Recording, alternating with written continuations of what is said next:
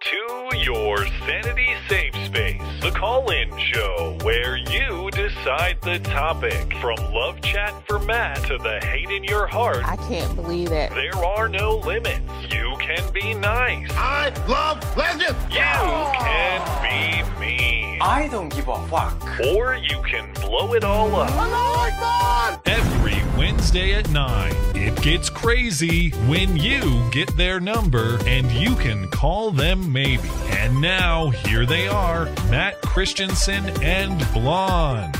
Hello and welcome to the show. It is the call-in show, the show where you get our number, and we are at your mercy. Hello, Blonde.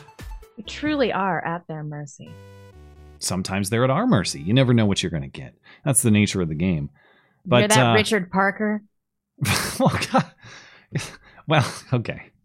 We're just naming names to start the show. Okay, I was not expecting I'm a loose that. cannon. Jeez. Oh, my God. Okay. Well, I was going to say I had a rough day. And I had a rough day because I had a bad breakup today. It was devastating. And before you think, wow, Matt's his life is going crazy. He's moving. He's got a kid on the way. Why would he get a divorce? No, that's not what I mean. It was a different type of breakup. So I told you about this on Skype, but I want to gauge if I'm crazy or if this guy's crazy. So right. As part of the getting into the new house, there is some shopping for a loan that must be done, and I've been doing that over the course of the last week. And for the most part, I want to stick with smaller local banks for a number of reasons. But just to do my due diligence, I did reach out to one large player just to see what they were offering and to see how I could compare to what I'm getting with the banks around here. And I've been back and forth with this guy, this representative, by email and phone for a big national bank since like Thursday.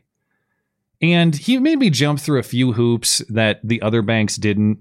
He seemed to think that this was going to be a lot tougher to achieve than the other banks didn't.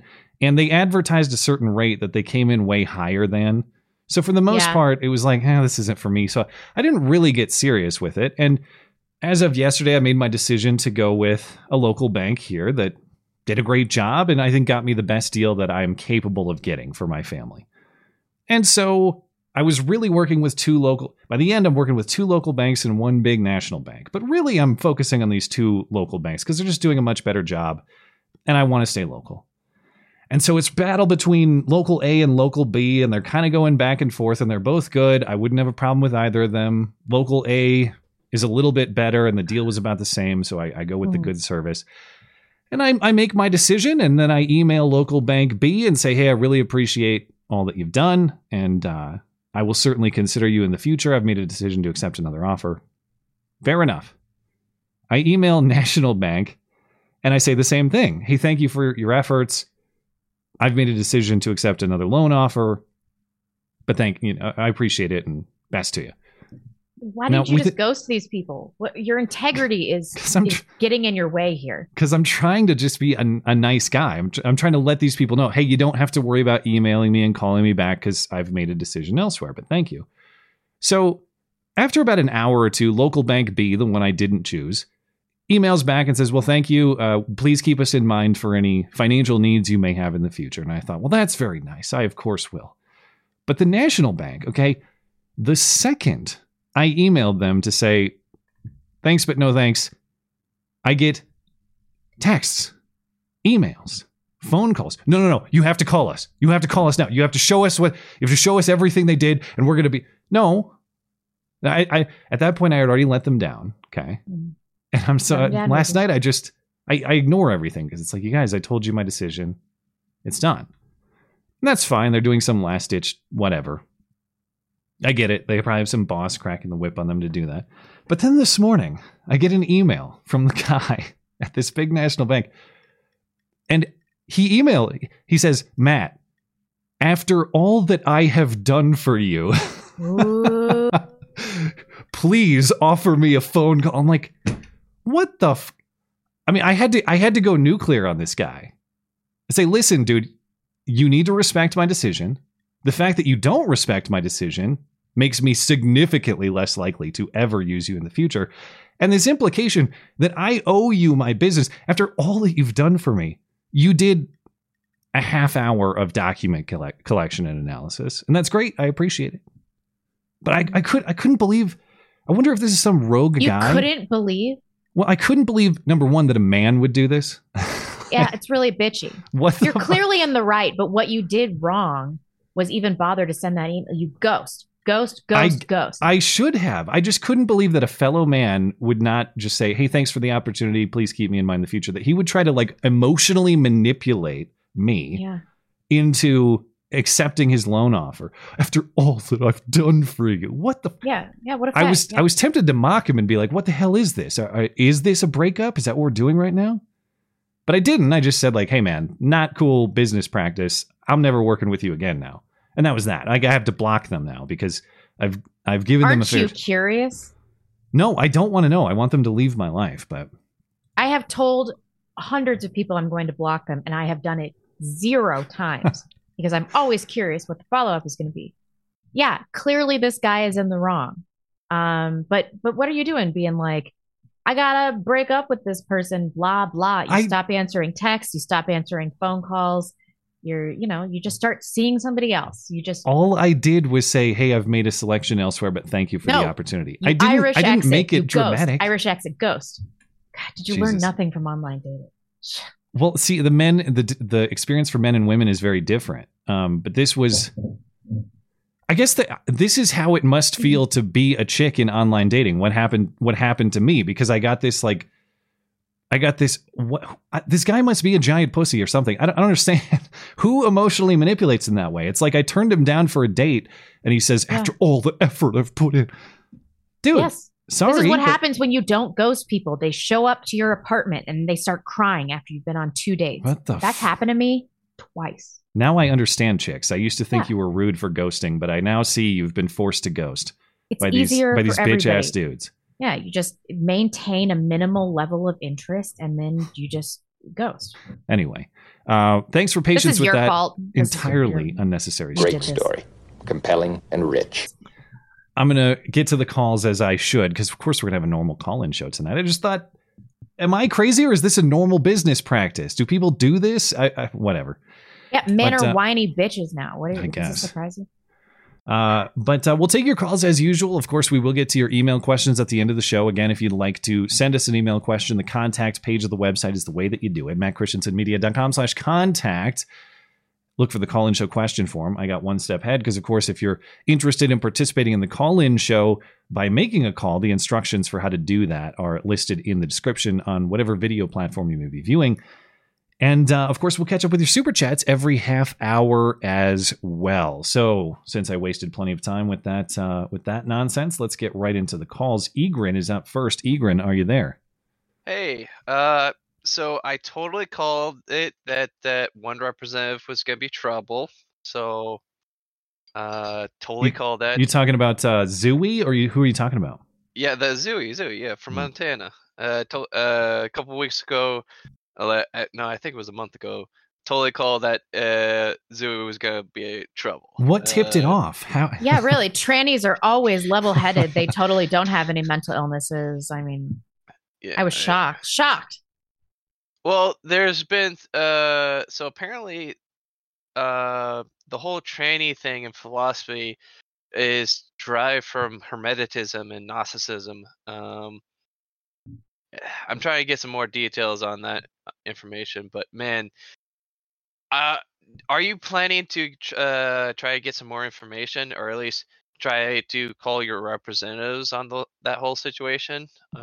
Well, it's basically dead now because the legislative session is going to end on Friday. Zooey, last I checked, was suing to be able to speak on the House floor again. But is it really Zooey? No, it's Zoe, but I just like to say Zooey because there are 2 O's. It looks like Zoo-E. Zoe Deschanel does the same thing, but that's that's stupid. To the point. Yeah, so there's not really anything that's going to happen because that bill passed. The governor signed it. There might be a court battle over it. Zooey wants to speak for like the next 2 days of the legislative session, but then it's done. So right now, there's really nothing to do about it other than call the rep and be like, don't you think Zooey's insane? Thank you for voting to not allow Zooey to break the rules of the House. I don't know. Well, Well, I at that point, my suggestion for you is like actually look at the county itself, where this person actually got voted in. See, it's a tiny little. It's a district of Missoula right next to the University of Montana. It's not even like a county thing. It's as urban as Montana gets, which is not as urban as many other states, granted, but it's a small area. I get it, but it seems like if they're all connected to that University of Montana, I would say look into that university and see where the rabbit hole goes at that point. Oh, there are plenty of freaks at the University of Montana. That's about as leftist as Montana gets. Yeah. Okay. Yeah. Second thing, I would say there is also a good concern that a lot of our doctors nowadays can't really be reliable at this time. Like, yeah. This is a little bit of background story. Basically, my father, diabetes and whatnot, he actually fixed it on himself by himself, and he talked to a lot of nutritionist doctors. This one nutritionist doctor, which was completely just retarded, suggested, "Why don't you eat Fruit Loops?" It's like, really? Seriously? Yes. No joke on this one. She suggested, because she was like on about all veganism. Duh. Going on, like, oh yeah, maybe you should go for a vegan diet or some bullshit like that. Not all doctors, though. I saw an interview with Joe Rogan and this cardiologist today, and he was talking about how cholesterol, like all the data on cholesterol is inconclusive and basically bullshit, and nobody should really be taking statins. I was like, finally. Well, and that's because of Oprah Winfrey, when she had that one video of like, look at all that fat that I lost. And she basically made fat to think horribly about it. That your mindset, fat is normal. Fat is like eating bread and butter is like the staple of our society from ground up. That's a problem. Yeah. Like Oprah Winfrey is a problem. I heard it phrased that she made fat. That's the only reason I was chuckling, is like she originated the concept of being a fat bitch.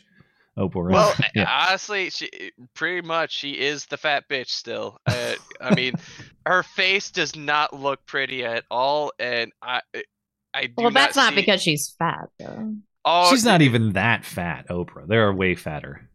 She used to be thin, and she was still unattractive. All right. Well, we've really settled the important matters. It is important. One final thing. Yeah, sure. Bear in mind, Dangerous Spaces is trying to take care of things. You got your list, Matt, and are you all set? Yeah, we should be good. Thanks for checking in. And then, have you ever cooked a carbonara? Can't say I have. Yeah, carbonara. Yeah. It's really good. Bacon and eggs and pasta. Though you want to match it with like maybe some sauerkraut, something that's a little bit acidy, so that way it digests really nice and quickly. No bacon. It's guanciale. You got to use guanciale. Guanciale, fine. Yeah. But you want something to if you're not gonna drink anything that's like wine to have a little bit of acid to it. Find something that like sauerkraut. That's best, or pickles or something. Go something to match it with it. All right. Cut through the fat. Gotcha. Have a good night. Yeah. You too. I do love carbs. I'm very sad about giving them up. Very, very giving sad. them up? What do you mean? You're stopping? Yes. Okay. So I don't talk about my weight training a lot, but I have been weightlifting for an entire year now, and it is time to start cutting. And I just cut out carbs. I'm on day 2, and it is not fun. I can't go to 0, but I have made an effort to reduce. Yeah. I can't go to 0 though. I feel too weird if I cut them out entirely. I don't know. I mean, I'm trying to get pregnant, so I'm like a little worried I shouldn't make any huge dietary changes, but it can't possibly be helping me get pregnant, right? I'm the wrong guy to ask. I don't know. It just turns your body just turns it into sugar. It can't be good. Yeah. Well, let's talk to Putin. I heard that Zelensky tried to execute Putin. They tried to drone him or something. Oh, really? Putin, are you there? You didn't get you didn't get hit by Zelensky's drone? No, in fact, I'm pretty sure that was our drone. You know, I got to justify things somehow. Well, I suppose Putin works in crafty ways from time to time. From time to time. How you guys doing? We are well. What's on your mind? I closed on my first house in like a week. Ooh. That's awesome. Well, congratulations, number one. Now you're a debt slave. I'm just joking. I'm a debt slave. Can I ask you a completely preposterous question? Sure. So, well, number one, and obviously you don't disclose anything specific, but are you working with any kind of lender? I am. Okay. And did you solicit multiple lending options? Dude, I'm not gonna lie. I was listening to the beginning of that. I paused during the first guy. Yeah. Dude, you should have kept that guy on the line. You know, like I'm wondering what your approach is. All kinds of people. Yeah. There's all kinds of chicks in college that are like, "Hey, can you buy me a pizza?" You could have got like 1 to 2% less than whatever the competitor was for like a rate. No, he couldn't. I know he couldn't. And no, you really? And also it's in my situation, yes, the rate is important, but there are a whole bunch of other factors that are that are probably more important. And the thing is, you'd have to understand the whole situation with this guy too. They had said some stuff and then not delivered on that stuff. So I just didn't trust him. Like I don't believe the things that he's saying anyway, but that's fair. That's fair. But blue-balled Matt. That's what happened. Well, if the people that you opted against, did you ghost them? Did you let them down? How did that go? I they emailed me a whole bunch. Just like not a whole bunch, like every 3 days or so. Hey, just checking in. Yeah. And after I kind of got farther along the line with the people that I'm going with, I just messaged them, hey, this is who I'm working with.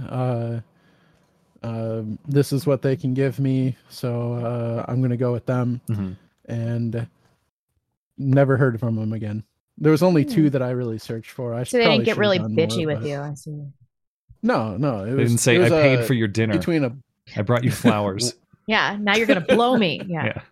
I earned this, PJ. I earned this. Okay, well, that's good. I'm glad you had completely irrelevant because the main point is congratulations. This is your first home that you own, right? That's what you said? This is my first home. Well, I don't own it until next week. I close next week. Yeah. And until that happens, I am staying vigilant. Well, that's a huge milestone, man. That's great. How old are you? I'm 31. That is a good time to own a first home. Yeah, I thought so too. It was actually a really good deal for having 8 fruit-bearing trees. Wow. I got half an orchard back there, you know? Yeah, that's cool. What kind of fruit? So I don't know what all goes into caring for the trees, but very little. You'd be shocked. I just don't want birds to eat all of them. Oh yeah. You're gonna have to sit outside on your porch with a 22 and get the raccoons if you have a cherry tree. I do have a cherry tree. Oh yeah. Unfortunately, it is just a bigger plot in a city. Not a huge city, but I still wanted to be kind of farther out, but just wasn't in the works to have a bigger piece of land with internet since I kind of work from home. So I understand. But in any case, what is both of you guys are homeowners. What's your advice that you have for me for like my first home and moving in and like what to look out for in your first year? Well, like, are you talking about issues with the home or? Yeah. Like what are things that I need to be like just fucking on top of right away? Test your water for contaminants and heavy metals and things like that. And then that'll inform what kind of decisions you need to make with water filtration. Also, can you give us like a region that you live in? The Midwest. Okay, so make sure that investing in high quality windows seems like a useless expenditure, but the first year you will realize how much it's worth it when you have to pay like $450 for utilities. Chimney maintenance is important. And then we like to check the plumbing system to make sure that roots aren't growing into the plumbing system. That has consistently caused problems at this house. Can you just call a plumber for that, or is it? Yeah, they can basically they can just put a camera down there. And then I would get flood insurance. It is not on your homeowner's insurance. I know that the basement does take on water. That was something disclosed to me. They have pictures of what they say is the worst of it, and there is a water line in one part of the house that shows it's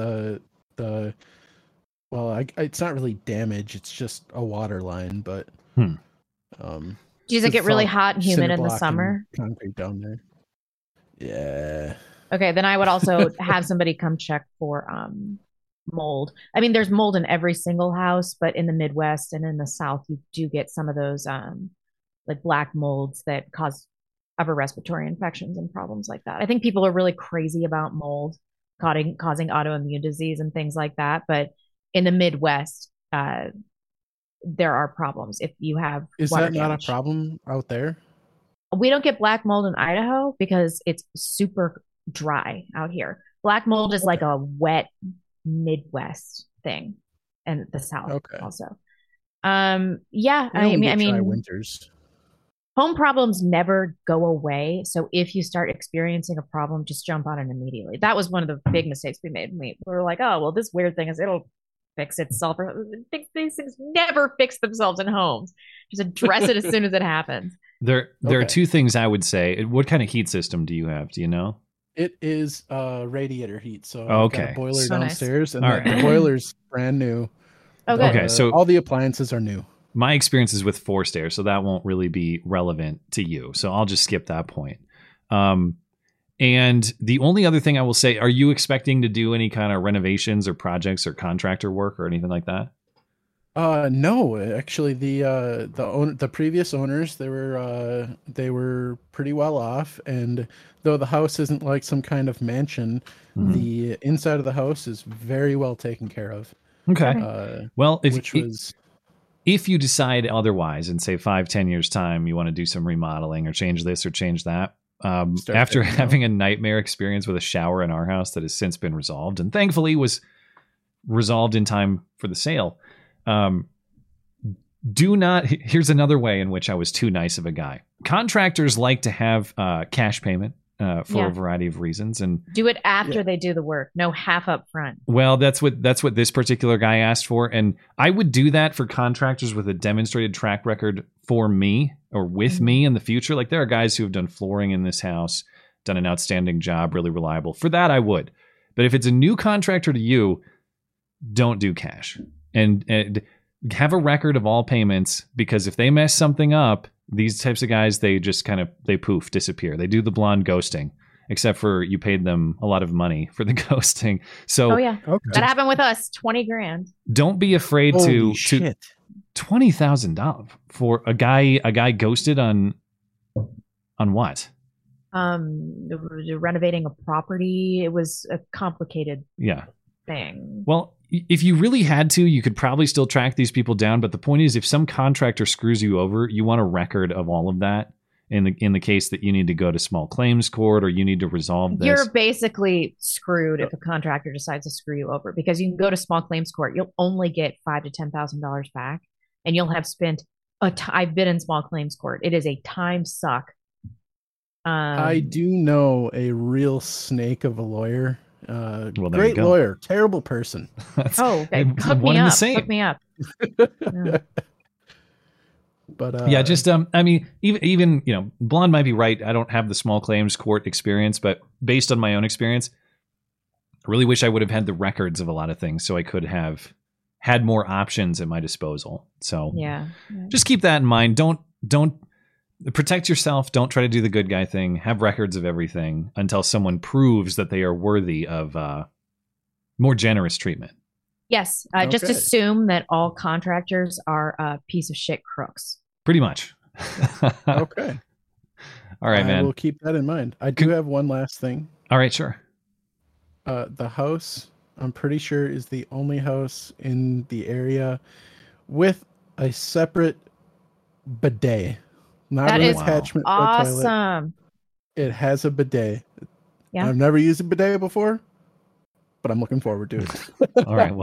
Well, enjoy. They didn't allow you a test run when you were considering the purchase? No. All right. Well, enjoy it. I went there. It's awesome. Welcome to the club. It's a wonderful, wonderful place to be. All right. Well, thanks, guys. You have a good night. Congratulations, man. Thanks for calling. Are you part of the bidet club? No, gut level, I don't want to be, but I will also disclose that I don't have the experience. Something about it is a no to me. But why?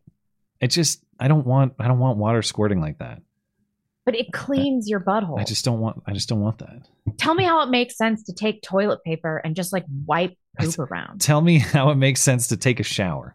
That's what I'll just take a shower, take a shower after every poop? No, but you take a shower once a day. You're not like sitting in your own shit for days on end or something. I just don't want water squirting like that. If you like to shower to wash away poop, then why wouldn't you want a bidet? Because you tell me, because I'm coming from a perspective of just thinking what it is in concept, not from the experience. So you tell me if my concept of it is wrong. But I just don't want a targeted stream of water precisely there. It's not shooting up your ass. Well, even still, I just don't. No. My bidet, it oscillates. And so it just cleans your butthole like this. It rims, is what you're saying. Yeah. Oh, well, that's even better. Warm water. You can like change the position, and it's just the most amazing thing. Nah, I'm old school. I'm going to stick with the TP and the showers. That's just primitive. I'm savage. I'm sorry. Whatever. You got a gross butt. I don't care about your menthol soap. Exactly. I need a reason for the tingly soap. Sound and Fury, are you there? Hey. Yes. How you guys doing? We are well. What's on your mind? So I just wanted to share a couple of interesting things with you. Sure. I'm going to try not to take up too much time. I always talk too much when I'm on the show. So I'm sure you guys have already talked about this to death, the whole Bud Light thing that's going on. Oh, I thought you wanted to talk about Crowder. Damn. Oh, I thought you wanted to talk about bidets. Yeah. No, actually, truthfully, we haven't talked about it that much. We have talked about it on kind of a surface level when it first happened, and maybe a little bit here and there as it's developed, but not in a lot of detail have we talked about the Bud Light thing. No. Yeah. I mean, it's not that I necessarily... Okay, how can I put words to this? By the way, if you hear any background noise, I apologize for that. There's somebody playing music, and unfortunately, I can't really... No, it's loud and clear. You sound great. All right, cool. Well, what I was thinking about was, in itself, it's the most worthless thing. You know what I mean? The boycott? Yeah, because, I mean, of all the things to boycott, why this? You know? Especially since... Sorry, go ahead. Finish your thought. I'm sorry. Yeah, especially since Bud Light, like, sucks. Yeah, it does really suck. Yeah. It's hey, you ever wonder what a LaCroix tastes like with some rubbing alcohol in it? There you go. But it's been a long time since I've had a Bud Light. I would probably grade it a little bit better than that, but maybe not much, to your point. No, well, I agree that in general it seems weird to pick a Bud Light as your target, and you wonder how much effect that really will have. But if I'm going to play devil's advocate here, I think number one, the effect on Bud Light has been pretty devastating by all available indicators. There are numbers out this week that say that their sales outside of bars and restaurants, so I guess their packaged sales at, say, your grocery store, or your gas station, or whatever else, that's down something like 26% year on year. That's a devastating number. And whether we care if Bud Light suffers or not, or whether we even like Bud Light, because maybe it is crappy beer, That is, at some level, that's a scalp held up to a lot of people. Like, don't try this shit. You're going to end up scalped like Bud Light. And that cultural pushback, I think, does have value. We will see who's brave enough to hire Dylan Mulvaney. Even to say Dylan Mulvaney as a spokesman would be a misrepresentation of what was done here, though. It was. I'm not defending. These companies don't give a fuck. So many people are going to hire Dylan Mulvaney. They don't give a crap about Middle America. I don't think anybody has since. I think everybody's like, ooh. Unless I'm mistaken, Dylan Mulvaney has gone basically underground since this thing has happened. Yeah. Well, and this kind of speaks to the point that I was going to make, was that on the surface, it seems kind of inconsequential, but then this is also going to set the precedent to the right in general that, hey, boycotts can work. Is it, you know what I mean? Boycotts don't work, though. These companies don't care about their market share. They don't care about how many people they're reaching. Like, I used to think that money talks, and it just doesn't. No one gives a crap. Yeah, but what it does is it breaks the illusion created by a lot of the propaganda that makes people on the right think that they're the only ones who think the way that they do. Maybe that's does true. That make, yeah, I hope does that make sense? Yeah, like, this is showing people. I mean, obviously, Bud Light is not going to go anywhere anytime soon. I'm sure they've got all kinds of money stashed away and all kinds of money coming in, even with the lost sales. But what this is going to show is that the fact that this impact has been so visible. I hope at least that a lot of people on the right are going to see it and think, oh, hey, the culture hasn't, like, not everybody has turned into a far left weirdo. Yeah. Am I still on? Am I breaking up? No, you're good. You're loud and clear. Okay. And I appreciate your thoughts there, because your thoughts on the propaganda is exactly how Corona played out. They made everybody think that they're the only one thinking this is crazy. Like, you're the only one walking around with a mask on thinking this is, or with a mask off even. But everybody else is supposed to look at you like you're the crazy one. When in fact, everybody kind of knew this was bullshit. They were just going along with it to get along. There have been all kinds of successful propaganda operations in that way over the last couple of years that make you think you're the only one, you're the crazy one, no one's thinking what you're thinking, when in fact they are. And I think you're exactly right that this might be a great demonstration of that for a lot of people. Yeah, and you're seeing the same kind of thing everywhere too. I think it's actually emblematic of a larger cultural thing going on right now. Disney is kind of no longer relevant to anybody, really. Like, I've seen nobody talking about the new Little Mermaid that's about to come out. They just dropped the new Peter Pan, which, as far as I can tell, no one even knows it exists. Is Wendy Aboriginal or something? I don't care enough to investigate further than the fact that it's a live action Peter Pan. And I'm like, oh, cool. So it's a less interesting Peter Pan. Got it. Gay. Yeah. Well, I hope you're right, dude. Yeah, me too. But I just wanted to drop that white pill, tell you about that. Yeah. Hopefully things are going to start looking up, at least in some ways. Yeah, we'll see how this not banking crisis turns out. It's just that we had the second largest bank failure in the history of the country this week. And of course, that comes after Silicon Valley. But if you listen to the president, no, this just shows that our banking system is strong, and don't worry, taxpayers won't have to pay a cent for it, except for all the inflation that we've endured that has resulted in these bank failures, and except for the FDIC filling in the deposits and other methods. No, everything's fine. Other than that, you're not paying for it at all. Not a cent. No, I have so much money now. Yeah. Well, thanks for calling in, man. Have a good night. Not a problem. Love your show. Thanks. Appreciate it. I almost said love you too. I caught myself. I've been in a dangerous spot with, as I mentioned, I keep having to call people for this and that to get all this deal stuff closed. And so whether it's insurance people or bank people or real estate people, you have to have all these stupid phone calls. And I haven't done it yet, but I've caught myself almost reflexively saying that as though I'm talking to my wife or something. Oh, yeah. But it hasn't happened. I've caught it every time. You ever call like one of your friend's spouses babe on accident? No, I've never done that. I've done that. Yeah. It's like calling your teacher mom. It's just like, it's so embarrassing in your soul. Let's catch up with our chatters over on Rumble. Addicted to Drum says, thanks. Thank you. Appreciate it. The Hillbilly Deluxe signed up to support monthly. Appreciate that. Hillbilly Deluxe also says, Matt, you are crazy, but not for the emails. Good job handling it like a man should. The dude was ready to post a Matt and I once made love super chat given the opportunity. Yeah, I've already said everything I have to say about it. I guess my only question is this guy trained by this big national bank to do that? Or is he just a giant bitch? Personally injured. He's a giant bitch, yeah.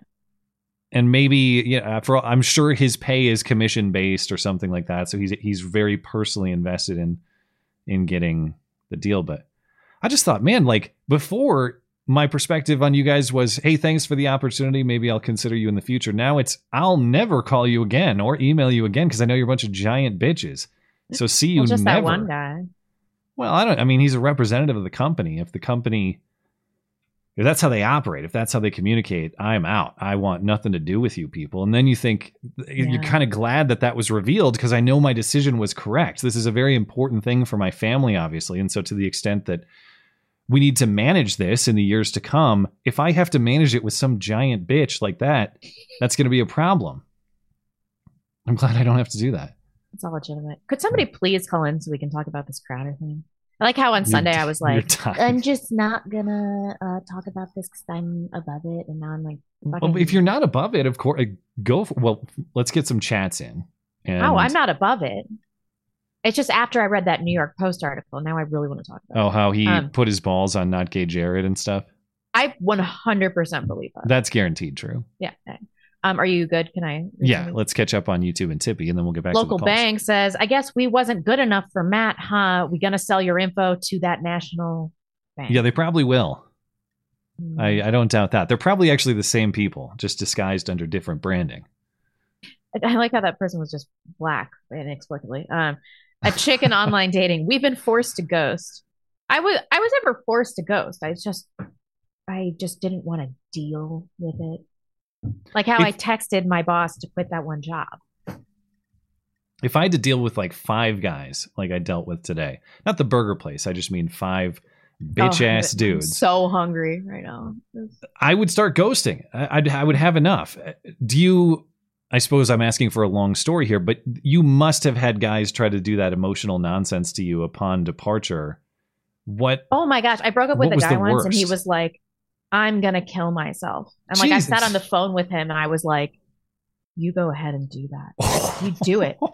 I fucking dare you. Do it. And so he took like 20 Benadryl and he was fine. I am not suicidal. Oh my God. No one is going to emotionally blackmail me in that way. That's bullshit. You're going to kill yourself because of this. And then if he did, Blonde would see the news and she'd smoke a cigarette and say, good. Yeah. No, I just knew he wasn't going to do it. Well, you got to be careful with that too. Remember that one guy's girlfriend, I think she got prison time for encouraging his suicide, and then he did. That was different. Yeah, you've never gone that hardcore? Like, please go in the garage and shut the door and run your car and breathe the air for a long time. Right. Like if he had a suicidal personality or previous suicide attempts, or I was worried about his mental health or something like that, I was very confident that he was just doing it to manipulate me, which is why I was like, all right, let's play this game. You want to play chicken, motherfucker? And naturally, he didn't do it. No one on planet Earth has tried to kill themselves by taking 20 Benadryl. No one. That's not how you try to kill yourself. I didn't know you could. Benadryl is not talk. He just got really sleepy and slept for like 15 hours, and then he was fine. Yeah. And then I've had guys like crying on my doorstep and telling me their whole life story, and yeah.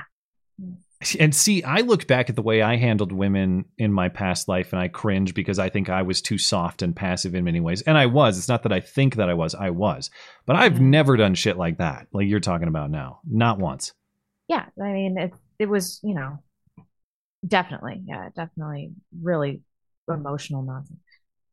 I've done my fair share of crazy shit too. I want to keep it balanced. Yeah.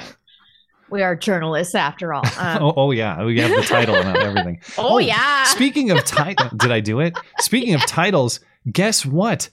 YouTube agreed to send me my silver play button. Thanks to a few in the audience who tipped me off on how to do that. They said they had to review.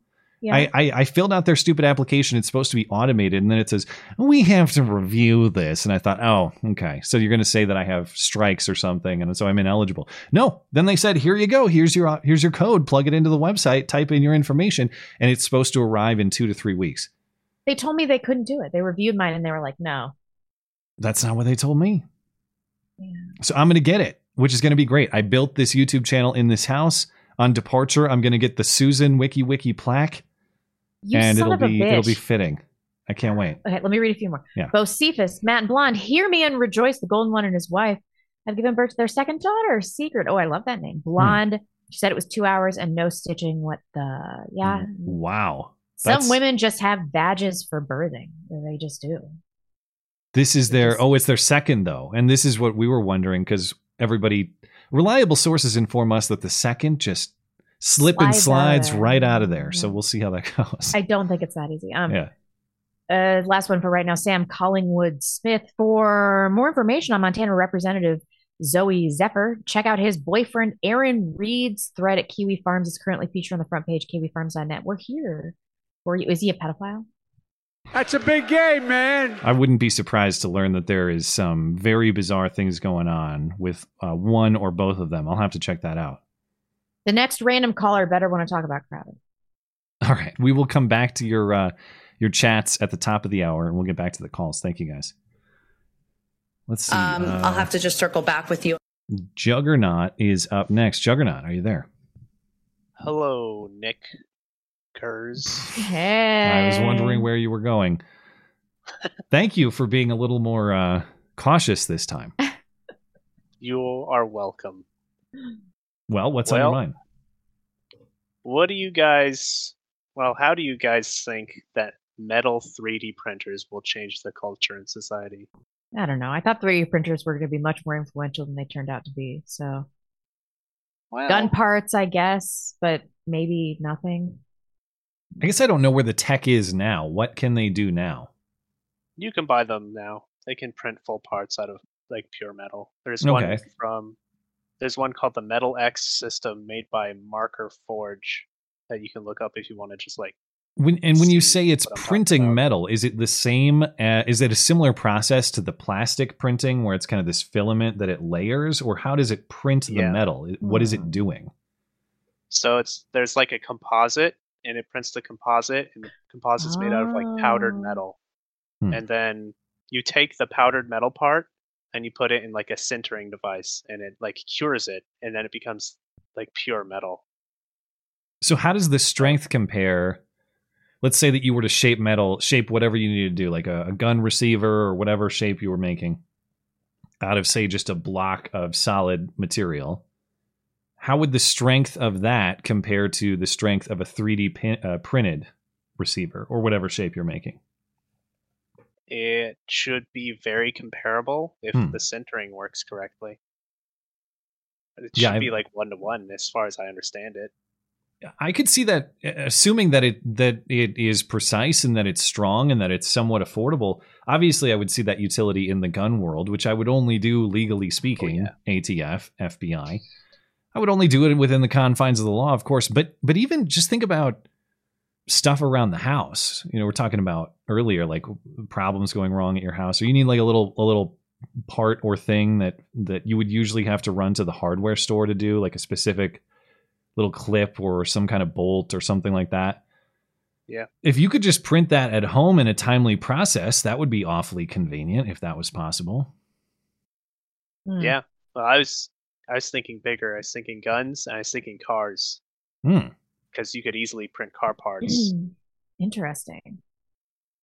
Yeah, what are its limitations? Like how big of things can it print? It's literally just however big the print plate is and however big the sintering like oven thing is. So okay. Well, when American manufacturing fails, this might be useful. Yeah.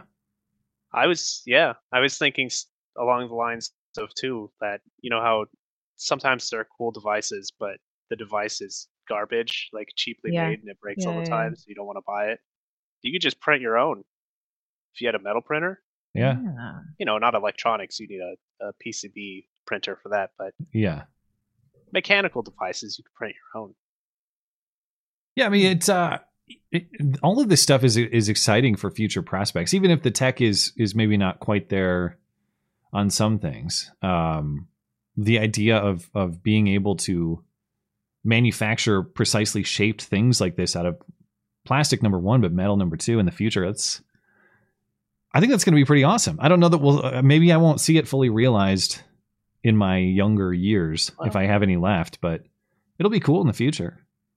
Like I said, there's already some available that are fairly compact. So the Marker Forge, Metal X system, but it's new technology, and that's $100,000. So, yeah, that's cost prohibitive, I would say. Yeah, yeah. You can buy a lot of whatever you need for $100,000. Yeah. Oh, and on the subject of 3D printed guns, have you seen Hoffman Tactical's Orca? No, I don't know what that is. What is it? Oh, he 3D printed his own, it's almost a complete gun. You need to buy the slide and the barrel. Mm-hmm. And does it just take Glock parts, or what kind of parts does it take? It would take AR-15 parts. Oh, and okay. It's a frame for an AR-15, basically. But it holds up? Frame. Yeah. That kind of surprises me, because I know cool. You should look it up.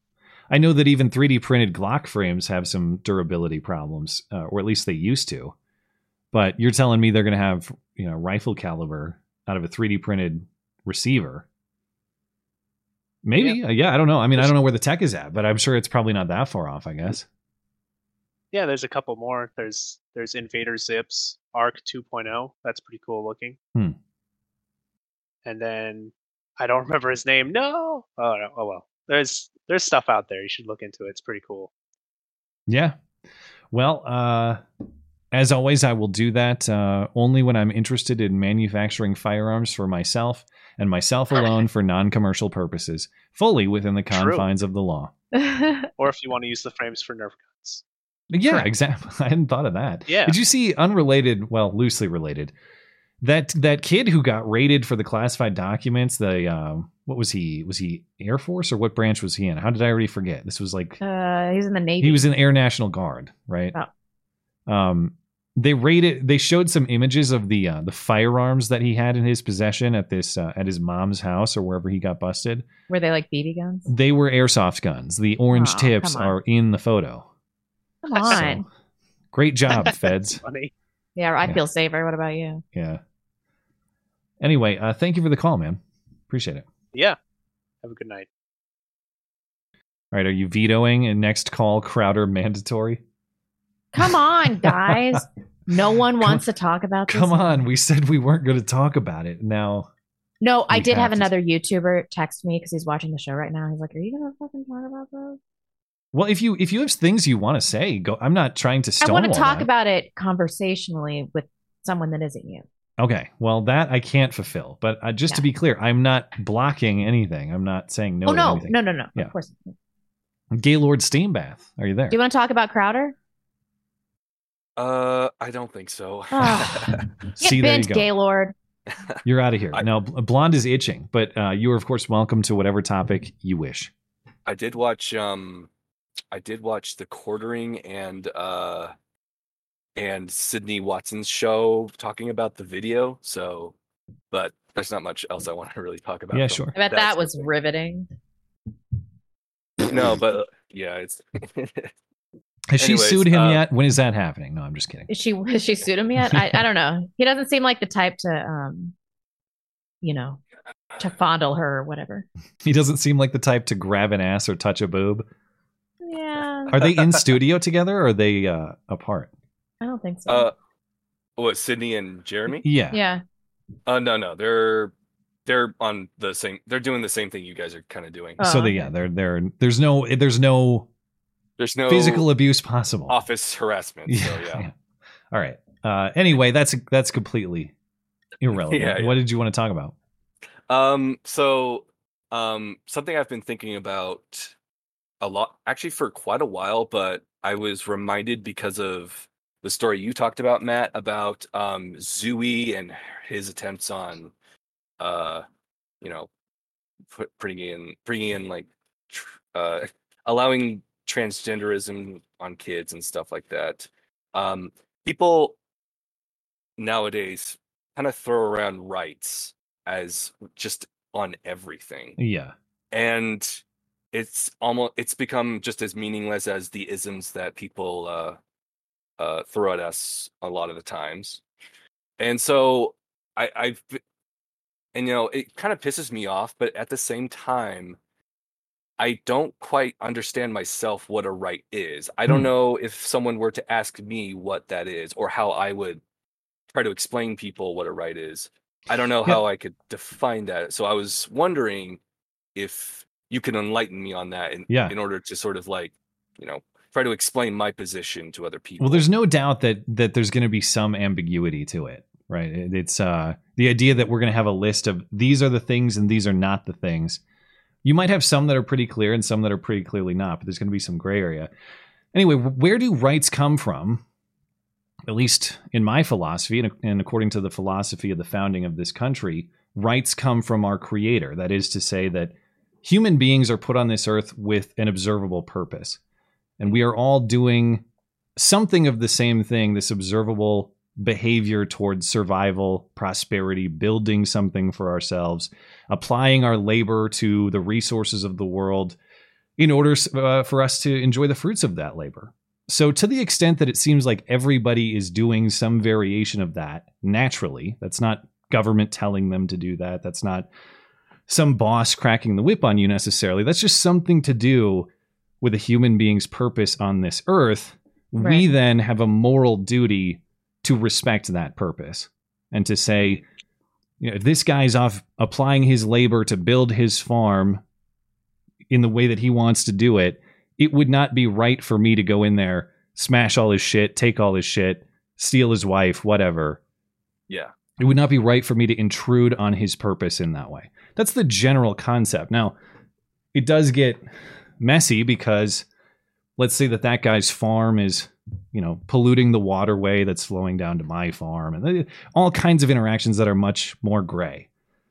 But in general, when I'm thinking of like big concept natural rights, that's really what we're talking about. We're talking about life, liberty, and property as it was phrased. Yeah. And for the most part, these rights are, in fact, exclusively, I suppose, these are rights to be left alone. They're not rights to be given things. They're not rights to be provided things by society. They're rights to have your purpose as a human being respected. And right. So like negative rights. Exactly. So that's how I conceptualize it. I know that maybe that's not perfect black and white precision, but that's the general philosophy through which I think we should judge these things as to what a right is and is not. Yeah.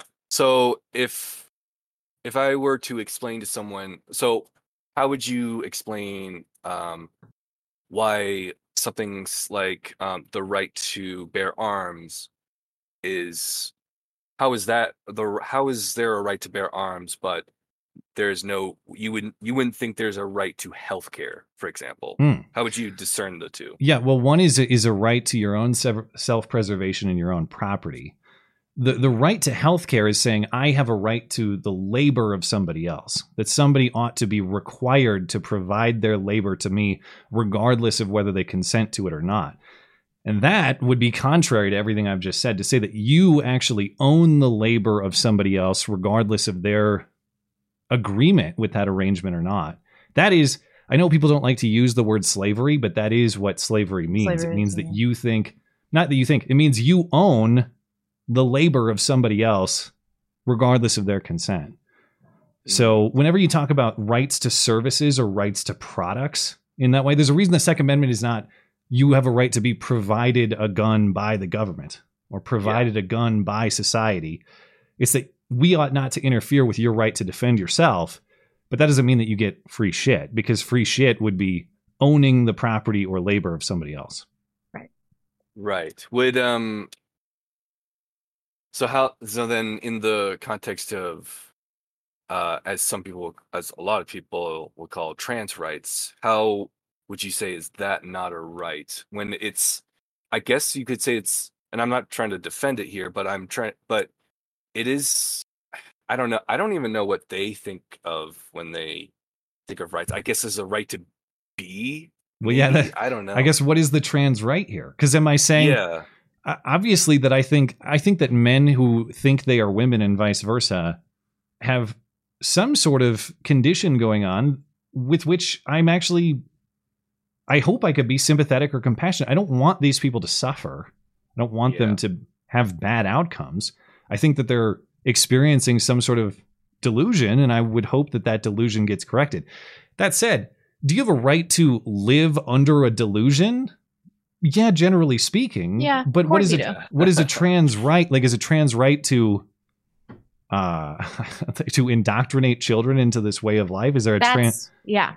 Usually these trans rights are not simply the right to just be left alone and live the life that you choose, which is something with which I'm very sympathetic, even if I disagree. It's usually a right to be provided a service in the way that we described, like you must let me into your men's bathroom if I'm a woman, or vice versa. Yeah. Or, or this sort of control of language, like you must address me in this way, as though you own the speech of other people. Or, as is the hot one right now, that we must allow certain medical procedures for children. Is that a right? Mm-hmm. That's probably, I think that's the greatest debate among all of these that we've just discussed is what are the limitations of a parent's right to provide quote unquote medical treatment? Because I don't even grant the terms, but certainly parents have a right to provide certain services or handle medical business on their children to some extent. And what are the limitations of that? What is the line between medical procedure and child abuse? That's really where that debate becomes difficult. Yeah. Right. Anyways, thank you. That does give me, I kind of thought the same exact way, but I wasn't entirely sure if that was the right way to go. Like, just when comparing right to healthcare and to bear arms, it's like it's commodities over just your right to be alive and to it's just self-preservation. Yeah, exactly. Anyways, different concepts. Yeah. Anyways, that's all I got for you guys. Well, thanks for the call. Appreciate it. Yeah. Thanks for taking my call. Yeah, it's I always enjoy that sort of discussion when we have words thrown around that everybody uses as though it's exactly clear what that means. Yeah. As someone who's a big fan of natural rights, or the concept of rights, obviously, it's the entire idea around which I form my philosophy. We do throw that word around without defining it very clearly often. And it's good to go back to those first base principles and think, what do I mean when I say this? And how does that definition apply to the evaluation of whether X, Y, or Z is in fact a right? Mm-hmm. Anyway. Did you want to add anything else to that before we move on? Nope. All right. Teen Laquifa. Teen, are you there? Yeah, I'm here. What's up? Hello. That's quite the name. Have we spoken before? Is this a new one? Yeah, this is a new one. Okay. Long-time listener, first-time caller. So. Oh, well, thanks for calling. So it is new to us. Yes. Yeah. Well, thanks for calling. Yeah. No problem. Basically, I was just calling to give like a personal story about my friend and how the drag mob kind of took over him. Okay. I had a friend, I transferred high schools when I was a sophomore, and I became friends with I guess he was like kind of like the odd kid, which I didn't know at the time. Everyone kind of thought that he was gay, but no one was ever like really sure of it at the time. And then so like I kind of got brought into that whole thing as well. So people would start to assume things about me. But so after some time or whatever, like my family basically kind of took him in as like a third son. I have a brother. So we would like, he had like a really rough childhood. So he grew up, he never knew his father, and he lived in a car with his mom for a while. Ooh. And the only time he ever saw his dad was on an episode of Judge Joe Brown. That his dad showed up for it? Is that what you're saying? Yeah, his dad was on an episode of Judge Joe Brown. But he wasn't there. It was unrelated to him. Okay. Yeah, and my friend's mom actually recorded that episode, so that was the only time he ever saw his biological dad. What a disaster. So, did his dad win the case or lose? I have no idea. Oh my god.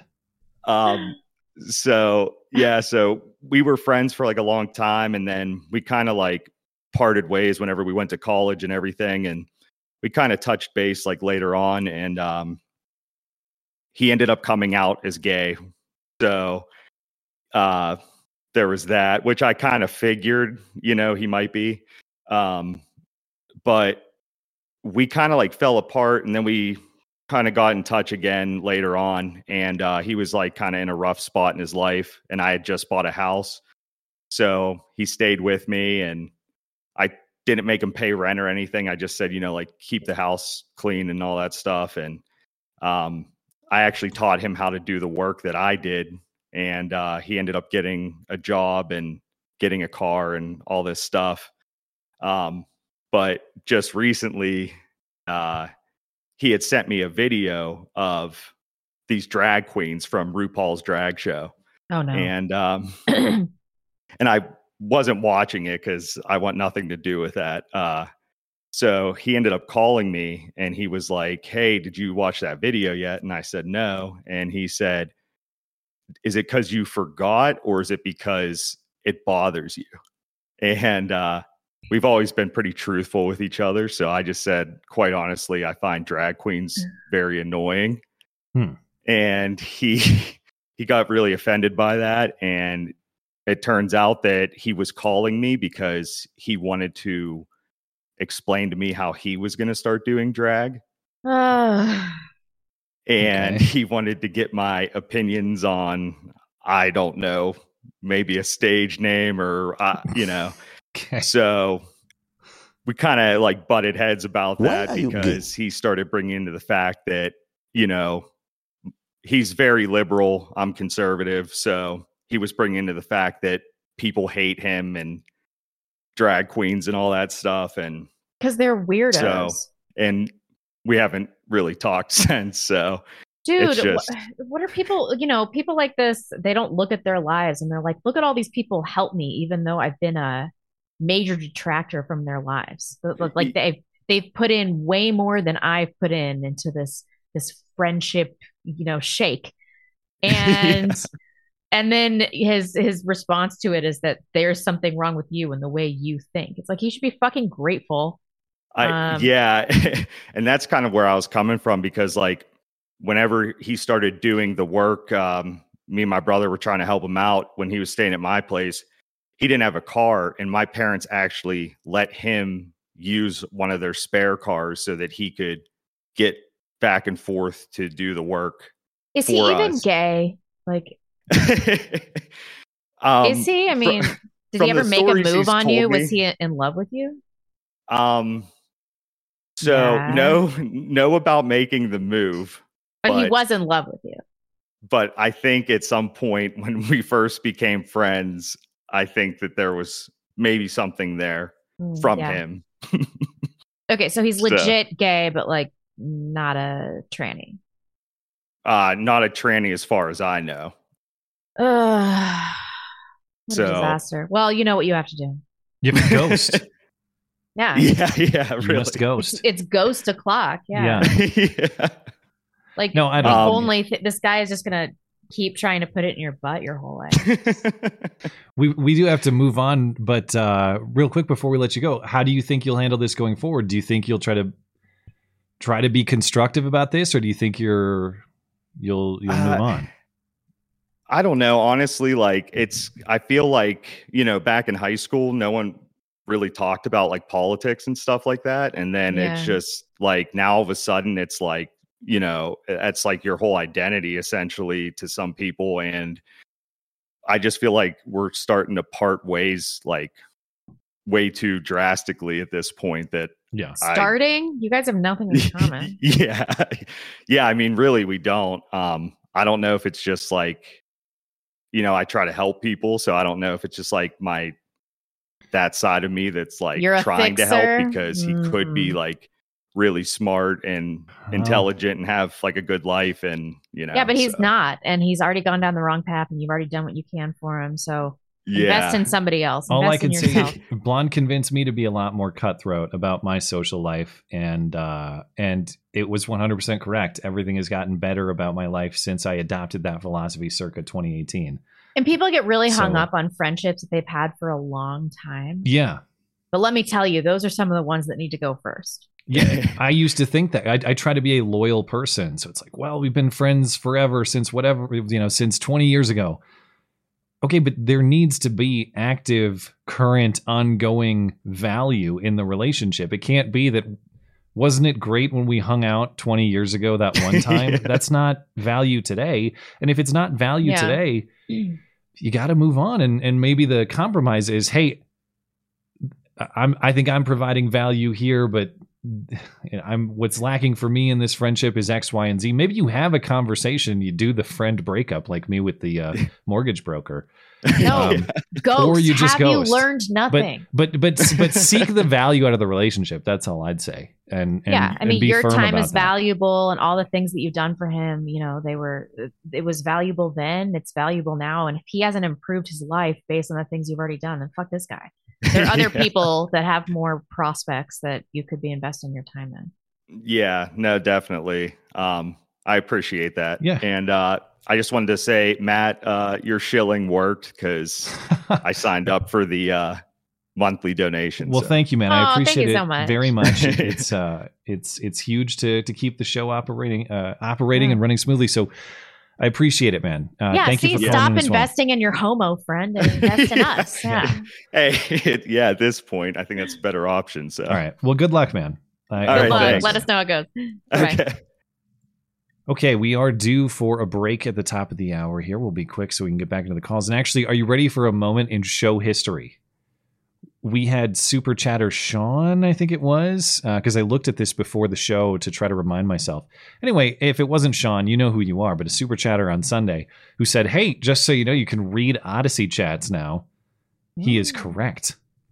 Look at that. So Rowdy Dude gets the first Odyssey chat in the history of the show.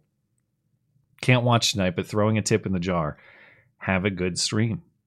You really hyped that just too much. Well, now I got a burp working its way up. So that really did. I under-delivered that, or maybe that was right on brand. But Rowdy Dude, thank you for supporting the show. And now I guess I'll announce on Sunday. Yeah, that's correct. We can read Odyssey chats. We're good on Rumble. D-Live Triple Crown, thanks for supporting the show. I forget where we left off on YouTube and Tippy. Oh, actually, it was Jeff Sloat is what I have. Here's $5. Let's get that mortgage paid off. Well, I guess I have to. I'm meeting the mortgage broker for coffee tomorrow to try to resolve things. So I could use it for the coffee too. We're gonna have a mandate to try to get this sorted out. The Tonight Show has been very gay, exceptionally gay. Yeah. All right, Greg Williams. I'm starting to turn against the right. I'm not joining the left or anything. He said nothing, but I'm not going to say that. But they're tough on crime. BS is turning me away. You'll never convince me that someone deserves to sit in jail with child molesters because they stole gum from Walgreens. He also said, I'm tired of the right acting like abortion is the evil of all evils. It just isn't. Look at history. Every government that ever outlawed abortion was a brutal dictatorship because allowing government this deeply into our lives leaves the door open to tyranny. I don't know. I mean, I'm sympathetic with the jail reform perspective. All right. As long as it doesn't apply to violent crime. But in terms of the abortion thing, like no moral society would allow this. They just wouldn't. It's the sign of a sick society. Yeah, I mean, I'm with you. I can get with this theme, Greg, insofar as I think the people have a right to self-determination, and we leave that to the states to police these issues. But so that's as far as I can go on the politics of it. That I agree that the people ought to be deciding this issue for themselves. But as far as the pure moral matter, it's hard for me to say, no, it doesn't. There really isn't that big of a moral consideration about the termination of an innocent life. I mean, that is, and I say this again, Greg, as someone who has, my perspective on this has evolved within the last 5 years and become, I think, more clear in my own head. But if the fundamental premise on which I build all of my morality is that human life has inherent value and purpose, as we just spoke about earlier, then you have to be consistent. For me to deny that and say, but not those, because those are underdeveloped, or those are, they haven't reached this line that I deem. Maybe I'm mistaken. Maybe I am going too far in one direction. But if I have to err on, as people who convinced me often say, if you have to make a mistake on this, wouldn't you rather make a mistake on the side of protecting life, because that should be your moral baseline? And I have to agree with that. Yep. But yeah, maybe there's some common ground there, Greg, and thanks for sharing your thoughts. Let's do a few more. Putin in the belly of the beast. They can kill my body with drones, but they can't drone away my love for blonde. Be my bride, Rebecca. You, me, and Snowden will spend many years together laughing at America's downfall from the Kremlin. Ed had promised you a hack-proof VPN. Dude, a throuple with Edward Snowden and Putin? I'm not into it, but Putin alone, I'm like 15 years too old to be his mistress. You think you would put up with Snowden for the sake of Putin? Is that what you're saying? No. Oh. I don't want to be in any double man situation. One husband is plenty. All right. Let's do one more. Emma. Rebecca, I would love advice on being an overwhelmed mom. I exclusively pump, and baby has had some health problems. I'm so tired and guilty. He was in the NICU for a month, and it's just not been what I expected. Oh, I'm so sorry to hear that. That is awful. There's nothing worse than having a baby in the NICU. Well, mom guilt, that's just something that is everlasting. But what helped me deal with my situation with Emmeline, I'm thinking she had a birth defect and her being in the NICU and all this shit, was especially once I got her home and everything was okay and we hit our own stride, was just like radical acceptance of the situation. And I've heard a lot of my friends say you just have to embrace the suck and like accept that this part of your life might suck and it might be totally different from the expectations that you had, but you love your child, and to your baby, there is nobody else that can do what you do. Like in Emmeline's eyes, I am just some sort of mega god. And it's, it's ego gratifying. It really is. And your baby doesn't need anything else in the world except for you right now. Even dad doesn't matter that much. So I know it's a huge responsibility, but it's also a great honor. And I hope that you can accept that your circumstances have been suboptimal and just embrace the honor that this baby has chosen you to be its mother, and try to let go of that guilt. It's really hard. Sleep when your baby sleeps. If one more person said that fucking shit to me. All right, back to the call. Okay. Thanks, Emma, and all the best, and congratulations as well. And we'll come back to your chats at the end of the stream, guys. I'll have to just circle back with you. Okay, guess who's up next? It's been a little bit, but we have an update from the double wide down North Carolina way. Oh, hey. It's Del the Redneck. Hey, how y'all doing? We are well. What's on your mind? Man, it has been a long, I can't believe how long it takes me to get on. I mean, you don't let me on after everything I've done for you. Wait a minute. Are you Swear. Wait, you're also a mortgage broker for a large national bank? No, I don't broker no mortgages, but man, everything I've done for you, and you don't even let me on every week. I can't believe it. Thank you. I'm glad you have revived the bit. Is this? I don't know, man. Is this a thing that guys do to each other now? We emotionally guilt trip each other if it doesn't. That's what I do. I mean, that's how you get your way. I'm sure they get their way a lot of times when they do it too. That's why they do it. Yeah. Ugh. Maybe they do. It seems like a tactic. My wife said that sounds like something that would work way better on women. I'm surprised he tried it on a guy. Yeah. Well, these days you never know who he's talking to. You could be a woman. Yeah, I guess he doesn't. Well, we did speak over the phone, so doesn't matter. I don't know. Maybe he. Who knows? You're right. Anybody can be any. He didn't ask you what your gender was, so you could have been a woman. You don't know that. I actually did take, as I was filling out these applications, I did take enjoyment that the local bank options, when you fill it out, it was male, female, or don't want to say. With the national bank options, it was male, female, 50. No, it wasn't 50, but it was like they had the options. They had the non-binaries that you could pick as well. And I thought about that's that right away, so you know whether you can go to that. You need to go to that bank or not. And I thought about just checking something hilarious and, seeing what, seeing how that would be dealt with. But I figured, this is a serious matter. I'll be a serious person. Anyway, yeah, it's been a long time I've been on the show. I had a bunch of questions and things to ask you, but they might be a little bit out of date. But here goes. So, Matt, how's the family doing? You folks planning on having kids? Yeah, we're thinking about it. It's right. We're trying to take our time and make sure that we're in position for that sort of decision, but we'll get there. Yeah.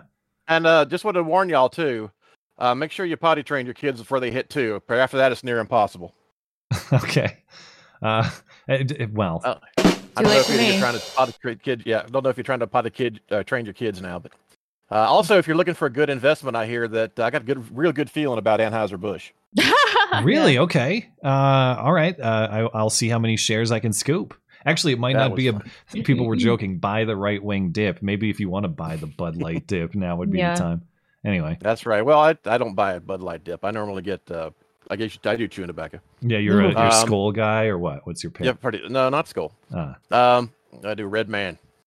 They can't call it Red Man anymore, can they? I wouldn't think they could. I'm not a chewing guy, so I don't know, but I'm surprised to learn that there is something still called Red Man. I wonder if I haven't looked and see if that's still out there or not. I wonder if they've changed the name of that yet. Does it make you drunk? Well, it's chewing tobacco. Well, yeah, it gives you, cigarette high, I guess. I don't know. I don't. There was a joke about Indians being alcoholics. It was a stretch. So, how about that Steven Crowder? Well, there you go. I'll be back in 20 minutes. You guys have your chat. Yeah, I don't know. I don't know what to think about this. Okay, so were you serious about this? Yeah, Stevie's exposed himself to his employees. He berated his pregnant wife. What's going on with that man? Yeah, okay, so the wife stuff, I'm inclined to let some of that go because we don't know how fucking crazy she is. And it was also clearly edited. Like there are cuts in it, like multiple cuts. So I'm suspicious. And then he goes off screen and then there's like a blurb that comes up that says that he said he was going to fuck her up. There's no evidence of that. I haven't seen any evidence of that. However, I will say that this is consistent with other behavior. Like everybody behind the scenes has known that Crowder is a fucking dick forever, And so I'm having a harder time giving him the benefit of the doubt because I already know he sucks. There's just too many people talking about it behind. I mean, if it was like 1 or 2 people, I'd think, oh, maybe, but it's a lot of people, and especially like Lauren Chen and people that you actually trust when you hear them. That's true. I hate that people throw around this term emotional abuse, though. Like, can you even be emotionally abusive? Well, they're saying that he has only 1 car, even though he has so much money, because he wants to restrict how his family can use the car, which is kind of dominating. But the car might have been in the shop. They might have been. No, he only owns 1 car. That's confirmed. Only owns 1 car. It wasn't just circumstantial at that moment. That was the ongoing arrangement for the family. Just 1 was the situation. So he could control that. Really? Okay. And they said that was They said that was evidence or what normally happens in a dominating relationship. Yeah, but what if he was trying to pull things back together because she cheated on him? Or we have no idea what's going on. There's a lot of things you don't know about too. Yeah, exactly. We haven't heard both sides. But really. and the relationship is weird. Like they've been together for 11 years, and she just had kids now. Why? She's my age. Like why did she? Yeah. Why did they wait so long in their marriage? And then like he's so attached to his dogs. That's weird. And I don't know. It sounded like they were having conversation as though they had been going through marriage counseling too. Like the way he was talking to her, like he had drawn some lines in the sand, like you can't call me abusive and things like that. Like the way that their language was, it sounded like they had gone through marriage counseling. So I don't know. I mean, it's a bad look on Crowder. He sounds like a total dick. And I agree. He clearly is awful to his employees, which leads me to believe that he would be like that in his relationship. But, it's possible that he's a piece of shit and she also is a piece of shit. People go crazy with pregnant women. It's like if you see somebody yelling at an animal or something, people go full retard. Like my friend Nikki that put her dog down that bit her kid in the face. Everybody lost their fucking minds. Like when it comes to animals and pregnant women, people just like cannot. But being pregnant, it's not a disability. Like, and pregnant women are crazy. They're asking for it, I say. My husband is so patient with me, but he has never been more mad at me than when I was pregnant because I was being insane all the time. It was like peak OCD all the time. It's the truth about. I understand. I know the cliche is the cravings, but I swear to God, some of this is status quo because my wife has exotic tastes, but now every time I run out, hey, do you want me to pick anything up? Oh, this really strange candy you've never heard of and you didn't even know that the store has it, and it's actually not in the candy aisle. It's like deep on this end cap in the far back of the store. I need you to go to Japan. Yeah. The amount of tasks I'll have to run like that over the next few months. But I've never told her to watch it seriously yet, so I haven't gotten to that point of rage. Fucking watch it. No more candy requests. Fucking watch it. But I mean, that's not that bad. No, they're words. I mean, watching that video made me think critically about how I've handled certain disagreements and even fights with my wife, because there are times where I have shut down conversations because of what I view as female nonsense, to be frank. Yeah. And I think, have I done that too aggressively in this way? Because in my mind, that was a lot of that was over the line, too far to the point of disrespecting your wife. And it caused me to really think introspectively, have I done things similar like that were similarly disrespectful? Yeah. I don't know that I've gone quite that far, but it does show me that there clearly is a line. Like male assertiveness and male leadership has to still be restrained by something, some level of respect for your wife. And so but what if I've learned they a lesson lost from respect this. for each other? A lot of people in the live chat are saying that she had fertility issues. I was unaware of that. Yeah, it could be. That also, if she had a bunch of miscarriages or he's shooting blanks or, that puts a lot of pressure on a marriage. That's true. I mean, I would just hate it if my husband in my worst moment was online. Yeah, it would suck. I mean, if our worst fight was on video for people to watch, I would feel devastated. I would be devastated. But he shouldn't have come out and said anything about this. It's like neither of them give a shit about embarrassing their children. Yeah, well, that's the thing that you really got to think about. It's whatever feud is between you guys, that has to be understood. The resolution of that has to be understood as in service to your children. You cannot try to do this weaponization thing knowing that you're going to create a record on the internet for your children to look up in 10 or 15 years time. And everybody's saying like, well, he came out and said like, it was not my decision to get divorced and I married the wrong woman. Yes, that's true. But then you release some sort of statement. You don't go fucking nuclear and release edited footage of your worst fight ever. I think it's fair to say there were mutual escalations. Like the public discussion of it is an escalation with accusations. It's definitely an escalation to release the video.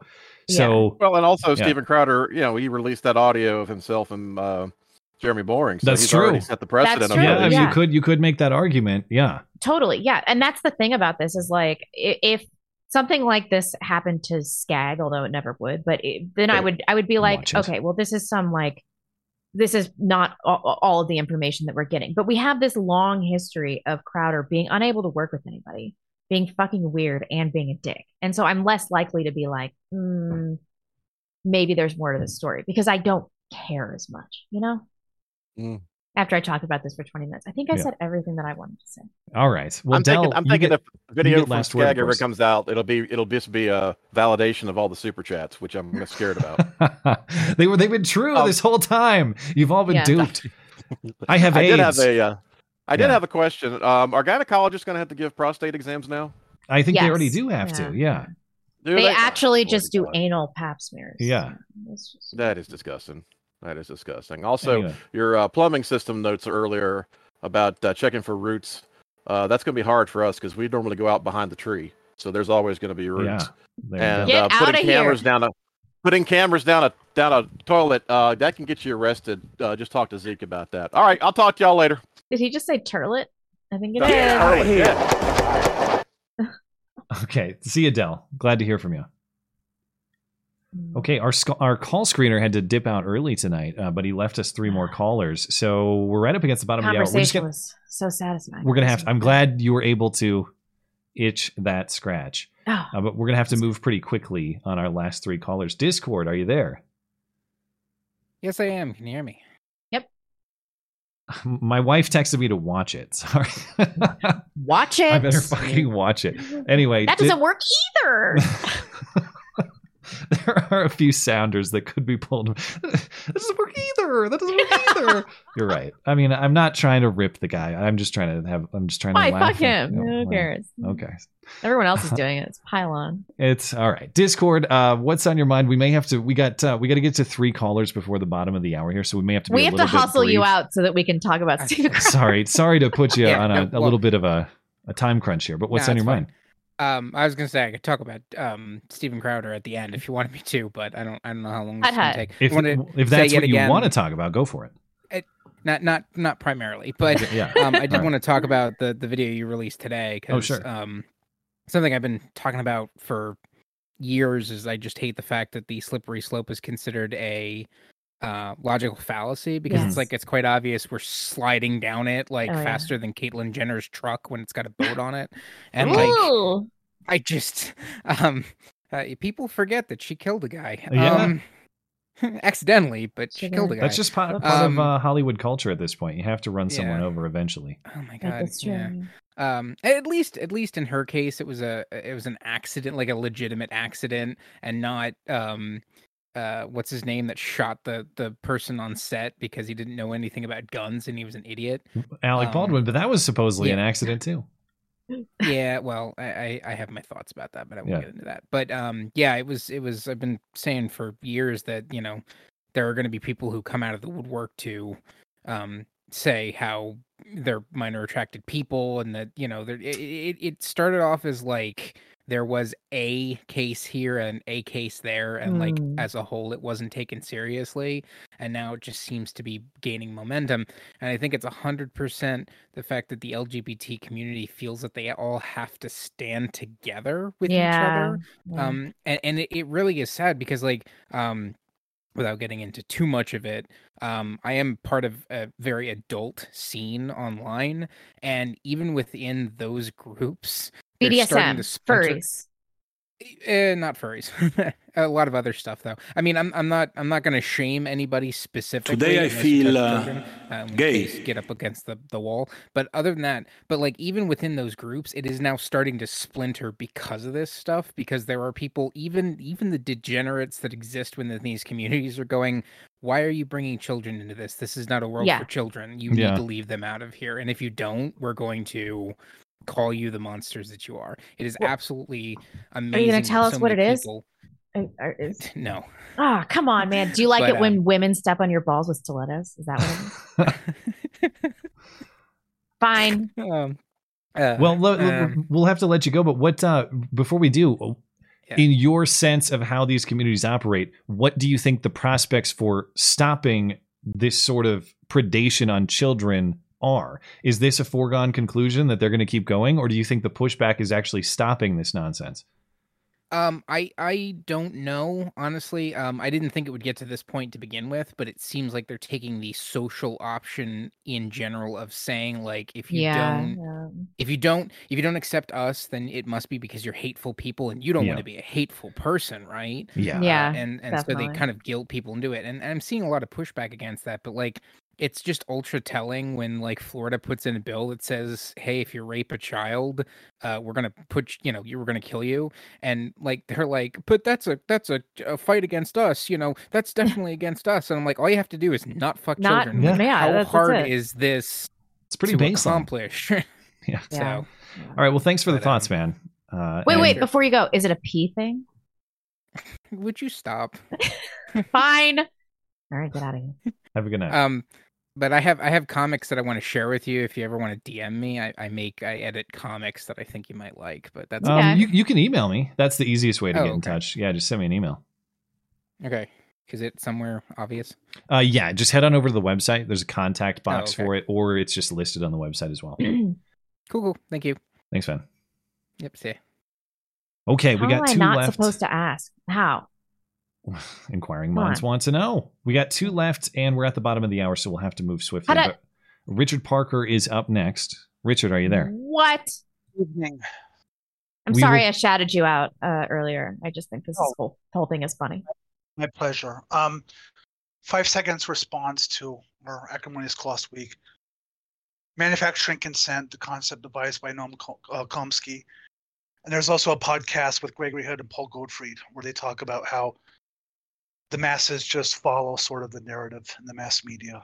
And I'll just leave it at that for now. I have two topics. I guess I'll gotta pick one. Yeah, I'm going to let you choose. One is the concept of defining deviancy down, also known as a Durkheim constant. The other is why porn should not be protected by the First Amendment, which I think is going to be a more complex That subject. will be complex, and it'll probably be tougher than we can address tonight, just because we're on a little bit of a time crunch. So if I'd be willing to allow you to make that case, if you can do that in a couple minutes time, we can do that. Or if you'd prefer the first topic, if it's shorter, we can go with that. All right. So in the book Slouching Towards Gomorrah by Robert Bork, who is a Supreme Court justice, the introduction talks about the concept of defining deviancy down, also known as a Durkheim constant, in relation to an academic paper by the late Patrick Moynihan. And what defining deviancy down stipulates is that you can take any society. It can be a society of saints, an Amish plantation, or Sodom and Gomorrah, anything in between, society of saints, society of sinners. The quotient of deviant behavior on the edges of what is marginally acceptable is going to be the same. This is something that was never talked about with the sexual revolution or gay marriage. It's not really talked about with the transgender thing, because the so-called right in this country, there is no right in this country. The GOP conservative establishment is intellectually bankrupt. A lot of the talk about gay marriage, as I said, I think on my second call, was just about Bible thumping and religious dogma. And so what this means is that when you have something that was formerly unacceptable, and then it starts to get on the fringes of society, that if it's not responded to correctly, eventually becomes mainstream. And then the behavior that's further down the line becomes more acceptable. It's actually an intellectual argument for the so-called slippery slope fallacy, that it's not a fallacy, it's actually a sociological phenomenon, whereby, again, if you don't address, deviant behavior that's undesirable on the edges, it will become mainstream. Yeah, and I think to the original, I think I remember the call that you were talking about, where you were talking about, was it that the one where you wanted to talk about the specifics of certain deviant forms of sex, right? And open air San Francisco street fairs, right? Yeah, it's The point is that there are baseline moral principles that apply to these things that if you don't think them through will open the door to a lot of those slopes to be slipped. And if you're not clear from the start about why those rules ought not to be broken, well, then you end up proving exactly what you're talking about, that the slippery slope fallacy is not really that big of a fallacy.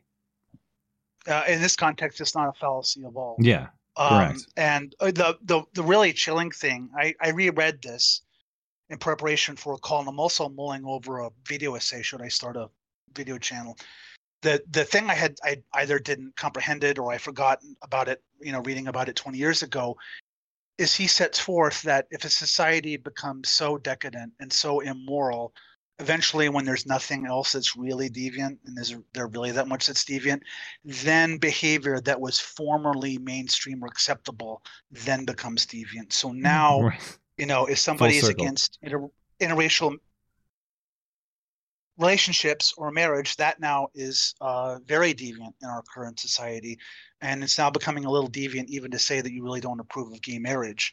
So, when you really push things out, then the deviance and undesirable behavior that's going to destroy civilization is mainstream. And what used to be mainstream and would go without a word 50 years ago is now deviant. Yeah, there's a lot of upside down examples like that. Morally speaking, I think you're right on. But we got to wrap up there, but I'll give you a quick last word if you'd like. Well, I'll just say that's why I'm adamant about the mass media argument we've been having. I don't think they're just empty platitudes, because if you have these powerful entities just blasting the stuff without, something in the same weight class to counter signal those messages, because people are so gullible and they are so susceptible to mass media messages. Yeah. And when those mass media implements are pushing these things, then generations down the line, as we've already seen, you're going to have real problems. I think we're probably pretty similar in diagnosis. I think we might just differ on prescription. And to me, there's nothing in the same weight class as the truth. I know it might seem like. Oh, I disagree. If you look at then we would disagree on that premise. In this country, so many things that are just untrue and civilization destroying are now conventional wisdom. In the moment, and I will grant that obviously untrue things can win the battle or win the day. But for the past 80 years as a moment? Well, I think historically speaking, you can take years and there's still a blip in time.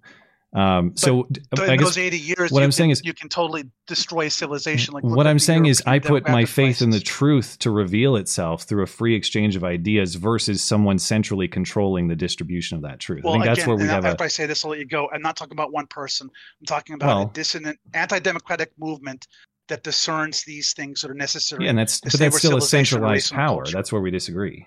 If you read Starship Troopers, he envisions sort of an elite kind of warrior class that has the right to vote. So, I mean, there are definitely problems with the dictatorship, and I'm not necessarily advocating for that. I like what I saw in Starship Troopers, except for the diversity. And I know Uncle Addy, as a dictator, made a lot of errors that lost the war. But I mean, what we're doing now is just leading us to oblivion. If there are ways that are, in the confines of the Constitution, that I don't think that's really realistic or likely, but if there's a way you can somehow work with the system we have to save ourselves, I'll listen to what anyone says, but I'm interested in winning the game. And the other side's playing for keeps. They're doing whatever they can to win, and they want to put us in gulags. Well, but bad guys betray morality and the moral rules of the world at their own peril. And I know it doesn't mean that they lose every single time, but again, I'm playing a long game here. I'm talking about in the battle of ideas over the course of history, you have to have these ideas fight it out for the truth to emerge. That's the only way it happens. Morally bad actors are eventually done in by their own immorality. Well, when I'm in a fight for my life and the life of my civilization, the other side that wants to destroy me is fighting no holds barred. I'm not going to limit myself to Queensberry rules. Well, right now, of course, we can't because I'm like 2% of the population. But that's where talking about dissident ideas. Yeah, and of course, to a point where we can get that 20-30% to actually do something. Well, and again, I hate to revisit the conversation prior. I just need to know what "do something" means.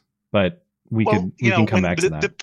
The people who wanted to take down Confederate statues, they didn't know how they're going to do it when they first devised this objective. They just had a moral conviction. When we have the opportunity to do so, we're going to act on it. And but they're creating a mess and they're creating chaos. I don't want to. Oh, I don't dispute that, but I admire the fact that they, unlike the so-called right in this country, they're playing for keeps. They act on what they believe in, and they take action. And that's why they are appealing to young people, because they stand for something. They're willing to act on it, and I admire that, even though they are the enemy. Well, but they're wrong, and that's the problem. I know that, and that we're right, and that's absolutely true. But it lacks humility to say that we're right to the extent that we should have that sort of absolute authority. They're not wrong because they're acting on their moral conviction. They're wrong because they hate Europe and the West, and they want to destroy us, and they want to destroy values thousands of years old. That you don't have to be a religious person. But this is my problem: is without any restraint on your own behavior, you are doomed to be just as wrong in any context. Eventually, it's going to happen to you. No matter how righteous you think you are now.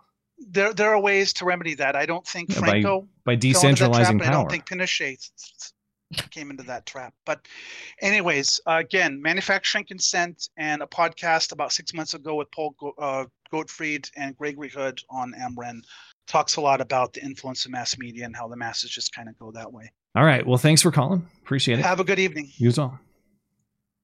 Okay. Buddha Fett gets last call here, and then we'll get into our email questions. Hey, I guy. What's up? Yeah. Oh, that's right. I forgot. You're the I guy. Yep. Yeah. Blonde and I have been messaging about the eye, so I won't get into that tonight. But I did promise her that I would talk about a murder that I had kind of relative close involvement in. Okay. Did you do it? Are you confessing? No. Yeah. What is this? No, nothing like that. Damn. when I first escaped my abusive marriage, I kind of fell on my ass and I ended up in a group home. And one of my roommates was this guy, schizophrenic, super kind of weird, former meth addict. Well, a couple months in, he turns around and starts going off of his schizophrenia meds and doing meth. And so he ended up with, like, he came into my room one night in the middle of the night and he was like pointing at random pages in a book and being like, what does this mean? What does this mean? Like, completely out of it. And so we kicked him out, and where he ended up was a sober living home. And a couple months ago, he thought that people were tracking him, and he stabbed 4 people, killing 2 of them. Ooh. And he thought that people were tracking. Were these random people, or who were they? No, it was. So one of the people that was killed was visiting someone there, and she tried to stop him from doing it and got killed. And that then was the dumb. other one Why'd she do that? was a resident, and there was 2 other residents that got stabbed. But yeah, I just found out about it a couple days ago, and it's like, oh, that could have been me. Yikes! Well, lucky you. I guess. Wait, you weren't. What was the situation? You weren't at work that day, or what? No. So I was in a transitional living to get out of, like, because I so you were you were a resident of this facility, not working there. Okay. Different facility, but basically kind of same thing. One was more for homelessness and the other one was more for drug rehabilitation. Right. Okay. But yeah, now I'm out living with a friend on her farm, and it's so much better than the group home. Not very stabby. Or I guess what was it was what maybe I missed this. Sorry, it's that time of night where I lose my mental capacity very easily. What was the weapon of choice here? How did he do it? A knife. It was a kitchen knife. That's it. Okay, so they just left one. Well, aren't there safety protocols at this sort of facility, or are these people deemed non-violent or not violent hazards? In the time I knew him, he was a bit weird, and he was super into like crystals and stuff like that. Mm-hmm. But not so stabby. Yeah, not so stabby, but yeah, it just apparently he had a complete psychotic break, and he had gone off his meds and decided to do meth instead. And well, everybody knows that meth is the cure for schizophrenia. I don't know what went wrong here. Depends how bad the schizophrenia is. If it can't get any worse, try meth, I would say. Maybe. Hey, I can't be any worse than like Dr. Fauci and Pfizer. Let me be an important doctor. I could try some things. All right. Thank you for the call, man. Did you have any quick thoughts before we let you go? Have you tried anything from Willie's Distillery in Ennis? I'm familiar with it, or I'm aware of it. And Ennis is a really cool town. That's one of the places we had thought about maybe trying to move to out in the Madison Valley.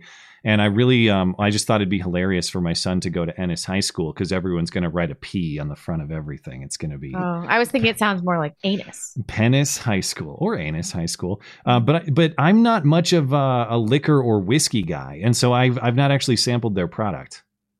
When Ping 2 is able to drink again, you should get her a bottle of their Huckleberry Sweet Cream liqueur. It's like a yogurt with alcohol in it. It's delicious. Well, all right.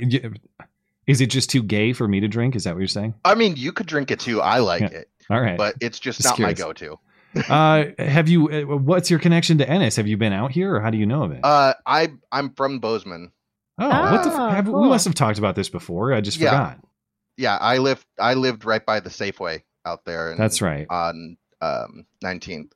The old Safeway, maybe. Are you talking to one the one before it was on 19th and Main? It was kind of a little off 19th back in the day. Yeah. Yeah. Wow. Yeah. It's I spent a lot of time out there. I grew up working at the Sportsman's. Oh, Sportsman's is great. As a bow technician. Yeah. And so I got to know Willie there, and like he'd give me bottles for. Yes, Sportsman's is still running. Sportsman's and Bob Ward's are usually the best gun stocks in town, I would say. That is not how he lost his eye. Yeah. FYI. Anyway, we could talk this town for the rest of the night, but I will leave it there. But I'll let you guys get on to what you got to do. Thanks, Have a good night. See ya. Okay, that'll do it on callers this evening. Thanks to all our callers. And of course, if you're having trouble getting in live or you'd like to participate in the show, but you can't do it live, send us an email question. The way to do that is through the contact page of the website. That is mattchristiansenmedia.com. /contact. Look for the call-in show question form. And we have an unusually large volume of email questions tonight. And so we are going to have to, I think we're just going to have to lightning round these. And I appreciate the patience or the understanding of the emailers. We just have to be more brief tonight than we the usually ones do. I included. Some of them were too long, you say? All right. 10 of them I did not put in here. Intero Bang says, hey, Matt, in the last show you asked Richard what specifically he would do to stop evil so-called speech that is destroying our culture and way of life. His answer was first to recognize that what we have done in the past vis-a-vis free speech hasn't worked, and next to pass laws limiting evil so-called speech. You dismissed his response and kept asking specifically what he would do. If we continue to protect evil things as speech, what specifically do you propose that we do to prevent the destruction of our culture and our way of life? Love the show, playing a bit of devil's advocate here. Well, yeah, I don't think that you restrict viewpoints, because the battle of viewpoints is the key to finding the truth. There is no method of truth we have otherwise. If we keep certain perspectives in the dark, if we declare certain topics undiscussable, unchallengeable, we aren't able to challenge the status quo. New discovery doesn't get made. The truth doesn't get found. I know that it's tempting to say that's a bad idea, we should just ban it. But every new idea has come from challenging the status quo. That's why it has to be protected. So if you are looking for my policy prescription, it is generally the First Amendment of the Constitution. That, sure, there are certain exceptions around the edges that we might say these aren't viewpoint restrictions per se, things like defamation, incitement. We might even have the porn debate with Richard Parker, and there is one to be had there. We may disagree, but certainly I'd be willing to grant that's a little bit different than pure speech viewpoint. Like my opinion is X in a pure word or script way. That sort of stuff has to be protected for the truth to emerge. That would be my policy prescription, to keep government or a central authority, keep them from having their hands in control of such a thing. Unless it's me. Unless it's blonde. Charlie says, is it okay to steal jokes? I heard this one. I used to be a male trapped in a female body. Then I was born. I think there's a good ethical question here. Okay, is it okay to steal jokes? I would say it's like plagiarism, so no. But the important thing here is that it's lame to steal jokes. People should be called out for it. I like the joke, by the way. I have not heard that one before, but that one's pretty funny. You shouldn't consciously do it.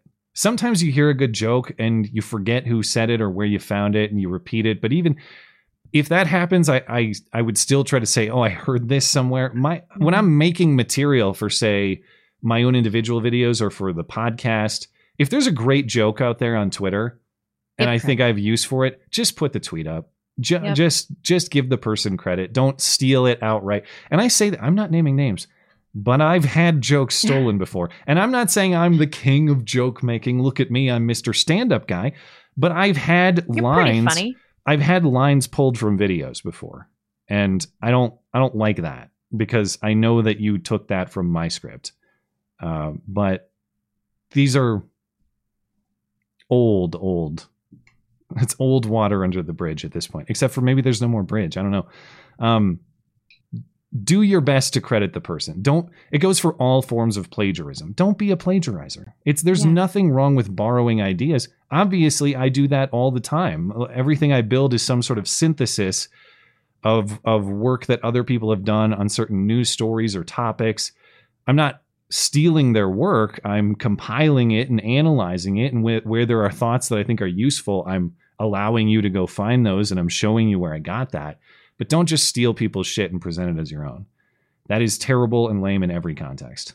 It really is. Yeah. Kevin Mucci. Sal Ayacuzo's cousin from Yonkers? I'll believe you. I have no idea. I don't know who any of these people are. Is this a reference I'm supposed to know? I think it's a Sopranos reference now. Oh, well, that explains that.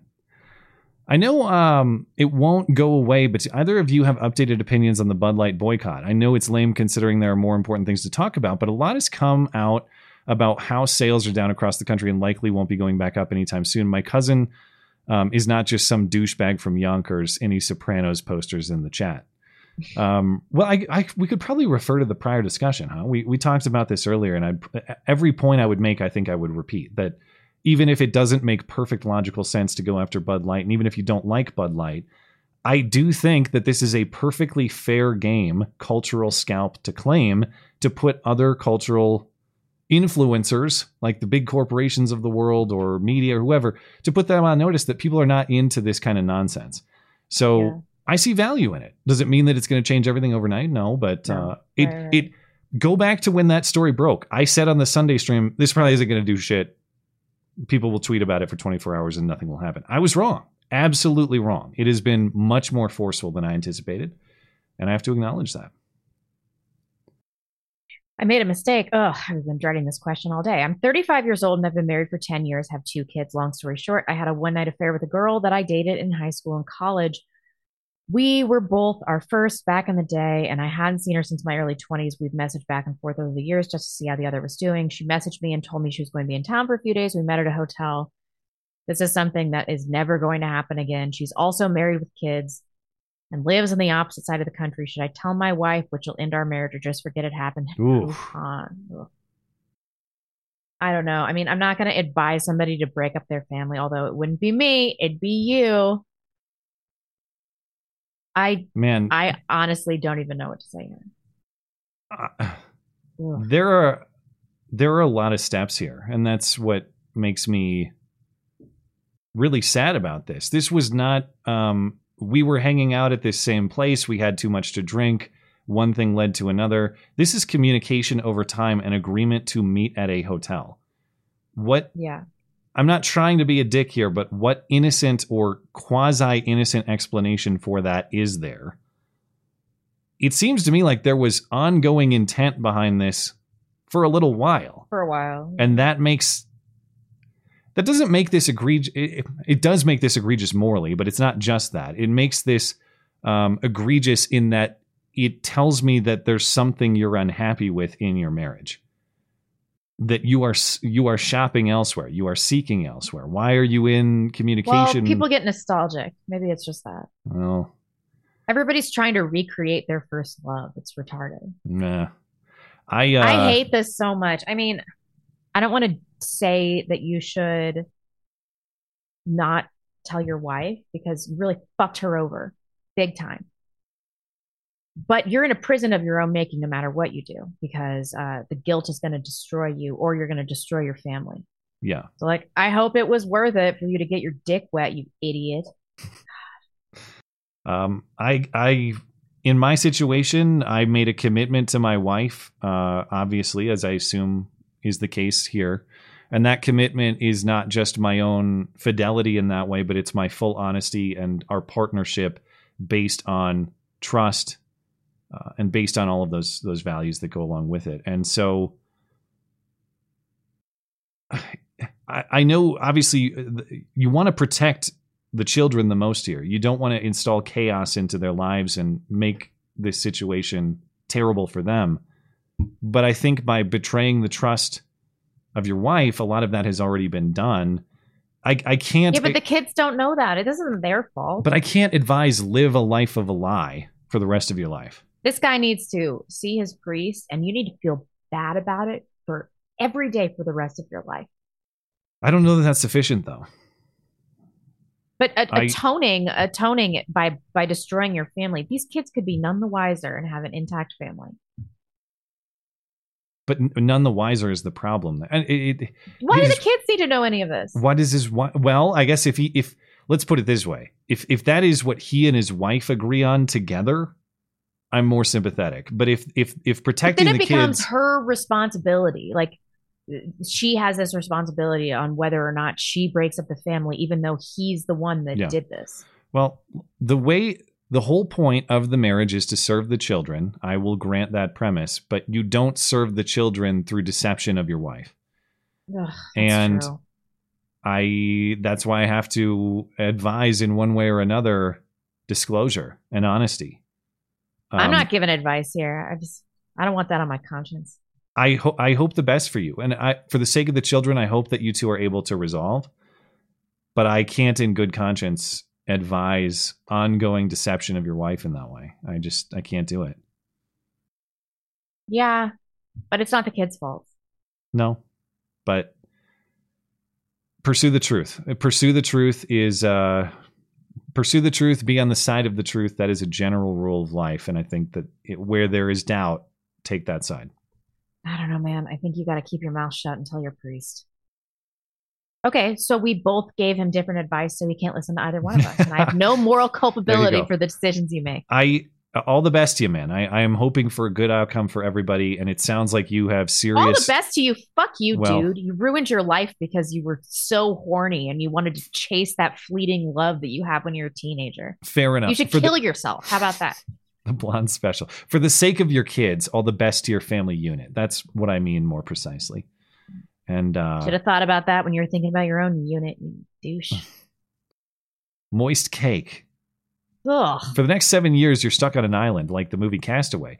Would you rather be by yourself for the entire 7 years or be stuck on an island with someone of the opposite sex around your age, but that is not a family member or a friend? So you're saying, would I rather be stuck on an island or have a wife on the island?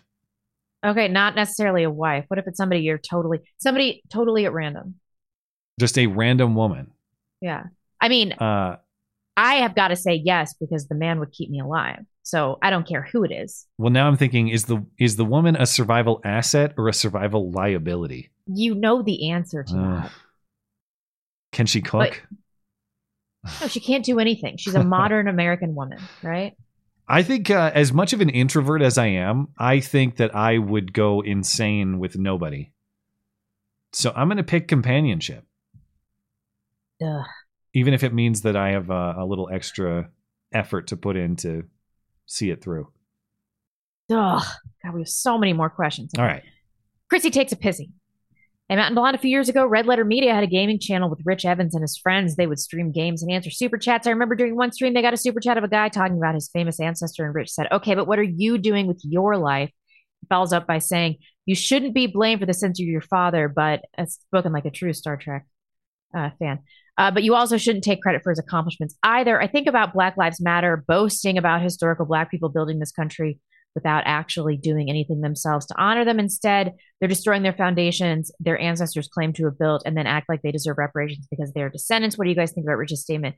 And should ancestry matter? Yes, I think ancestry should matter up to the point that it makes you it creates obligatory service to your ancestors that have toiled just for you to be here. But I don't think you deserve anything because of it. But you fucking owe them. You owe them big time. They were getting their legs blown off. They were starving to death. They were surviving all sorts of like actual plagues. So like you better straighten up and talk right and have kids and stuff. Yeah, I think you phrased that perfectly. That the sort of sense I feel toward my ancestors and specifically family that I knew, like say my grandmother or my grandfathers or something like that. I am proud of who they were and their achievements insofar as they provide me with purpose. Does it mean that I'm accomplished specifically because I was their grandson? Right. The obligations are on me to build something great.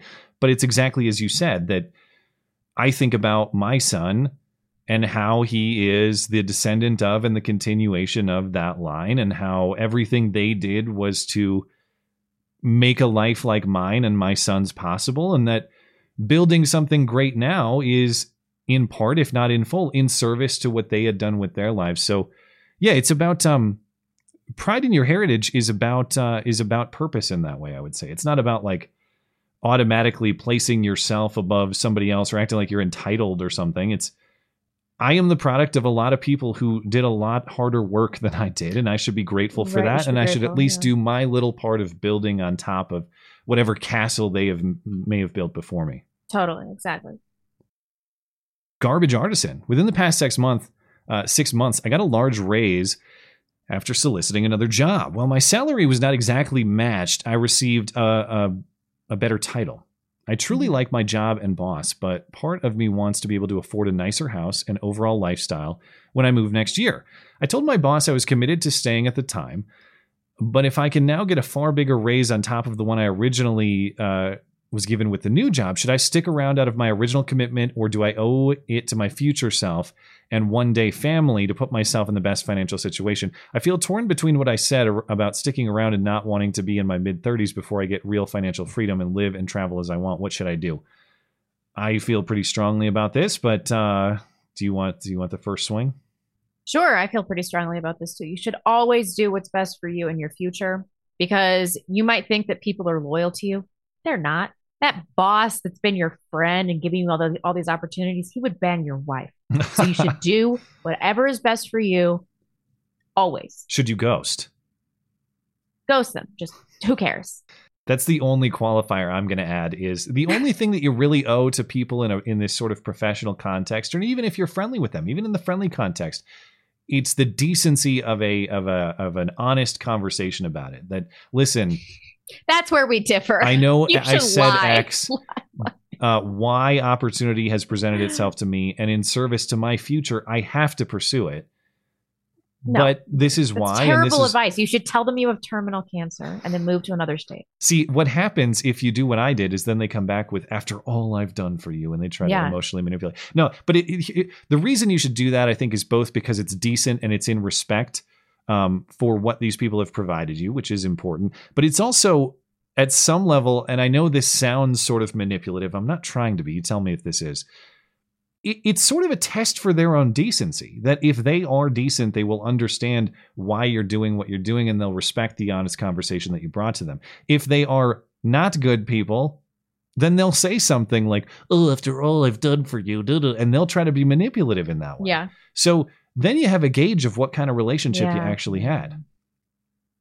So that would be my advice. Yeah. Do what's best for you, but give the other party who you may be letting down the decency of an honest conversation about it. Okay. You got the next one. This Lawrence of Alabia. Okay.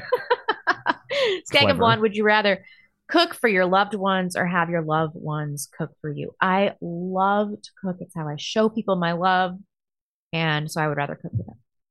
I would rather be cooked for, of course. There was once a time where Easy peasy. When my wife would come visit before we were married, I'd cook her breakfast and things when I would try to impress her. And I don't cook very much anymore. Not that I don't try to impress her. I just try to impress her in other ways. Cooking is that has been put aside. By putting your balls on her shoulder. I have not done that. Like the old Crowder. I have not done that. But of course, like any man, even though it's fun to cook sometimes for my wife or for my family, there's some fun to be had in that. In fact, I enjoy it more as like a group activity than just me doing it. But of course, like when I finally get into our new place and I can get it's going to take me, one of my goals is like to get a killer dining table. I want like a Game of Thrones dining table.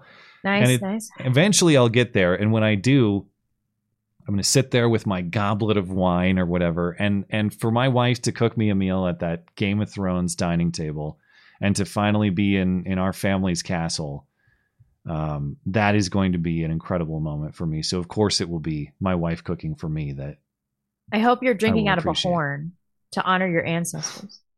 Yeah, I guess. Can I get like an actual? I mean, what animals were those horns from? And I got to get it imported from some Scandinavian mountain goats country or something. Yeah, skull. All right, Incel MGTOW the Third. I don't know what else to do to reach out for hope, to see if there is something I may have missed. As a man, I always wanted a family, but I look around at what women in my generation, 20 to 30, have become, and it seems hopeless. This even includes red states. See Floridian women. I tried your community dating. Nothing came of it. I don't want a modern woman, nor a hyper-religious woman either. I do want a balanced woman. I'm thinking of going reluctantly MGTOW and checking out as I continue to improve myself. Is there hope? What may I have missed in this age of boss bitches, no-fault divorce, and misandry that has pervaded all the states and areas in the U.S.? Well, I'm going to guess that you say that you're in this generation. Your generation is 20 to 30. I wouldn't. I would never advise men to avoid women entirely, because I think that men and women complement each other and provide each other purpose, and that we always ought to pursue that, even if it's difficult to find the right person. But if you're in your mid-20s, you do have time to build the best version of yourself possible. I didn't meet my wife until I was 30 and a half. And my husband's 42. Yeah. So I wouldn't say there's nothing. I would say there's nothing wrong with stepping out if you believe that the time that you're taking away is in service to become the best man that you could be to offer a woman for the sake of family in the future. There's nothing wrong with that. And just keep your eyes open, because as pessimistic as you can, as the situation tempts you to be, and I've been there, as we always say, I know it's cliche and it sounds like a bunch of bullshit, but it does only take one. And I know that, say the dating sheet that we have, I know, the prospect, there's not a ton of people in there. The prospect for success is not amazingly high, but I was just emailed the other week, hey, take me off the dating list. I met someone through it and she's great. And, and that doesn't mean that we're the automatic place that you're going to find that person. It just means that you keep your eyes open to opportunity. And when you find that one that you're talking about, this balanced woman, that you are in position as the best man that you could be, ready to take initiative and to scoop that. Mm-hmm. So nothing wrong with stepping out, but do it with your purpose in mind. And your purpose is finding a wife, building a family, all the things that are going to bring you happiness, fulfillment, a future for yourself and your family as well. Having kids is not underrated. No, it's quite great. Do recommend. Proud Zeta male. I heard something recently that as a Christian really gave me pause. I can't reasonably refute any of this person's points. Curious to hear your thoughts. Quote, life is meaningless. We're all going to die, and within a few generations we'll be completely forgotten, with the exception of a very rare few. Nothing we do in life will have any lasting impact on humanity. So live for yourself and try to find as much pleasure as you can in what little time you have on this silly rock floating in space. Is this George Carlin? I don't know, but I would disagree. I disagree. Yeah. Do you want to take that one first? I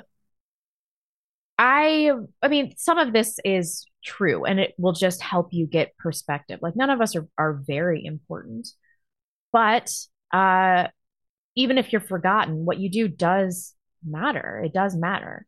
We're going to have children, and hopefully they will have children, and they will influence people in different ways. We have no idea what the world would be like if any one of us, good or bad, was removed. It might be an entirely different world. So to say that it doesn't matter, I mean, this is just a way for people to sit around and watch porn and like smoke weed and feel okay about it. Yeah, I would disagree insofar as I think there is an observable purpose for people in this world, as we discussed previously. People seem to be behaving in a generally similar way. They're trying to build, they're trying to prosper, they're trying to survive somewhat inherently, not because someone told them to. There's just a natural component to that behavior. Why? Where does that come from? And to the extent that I recognize it, I gather that there's some sort of purpose for that. The respect for that purpose is what builds the entire moral framework from that point. And the secondary point I'll make, which I admit is a little bit unsatisfying for people, because this is more just practicality. It's like what works as opposed to what is true necessarily. But I think this is still a very important point. If you want a world of moral chaos and nonsense, erase the idea that human life has purpose or value. If we start from it's all pointless and there's no reason that we're here, what the fuck? How would it be wrong for me to go kill my neighbor right now? What difference does it make? There's no purpose to it. There's no reason for any of this. Therefore, there's nothing wrong with cold-blooded murder. I don't understand how you can have a moral view of the world at all if you don't believe that a human being has purpose and value inherently. Right. So grant that premise at your own peril. Again, you might say, well, that is the true premise. Okay. I mean, I disagree because I think there are observable realities otherwise. But you are...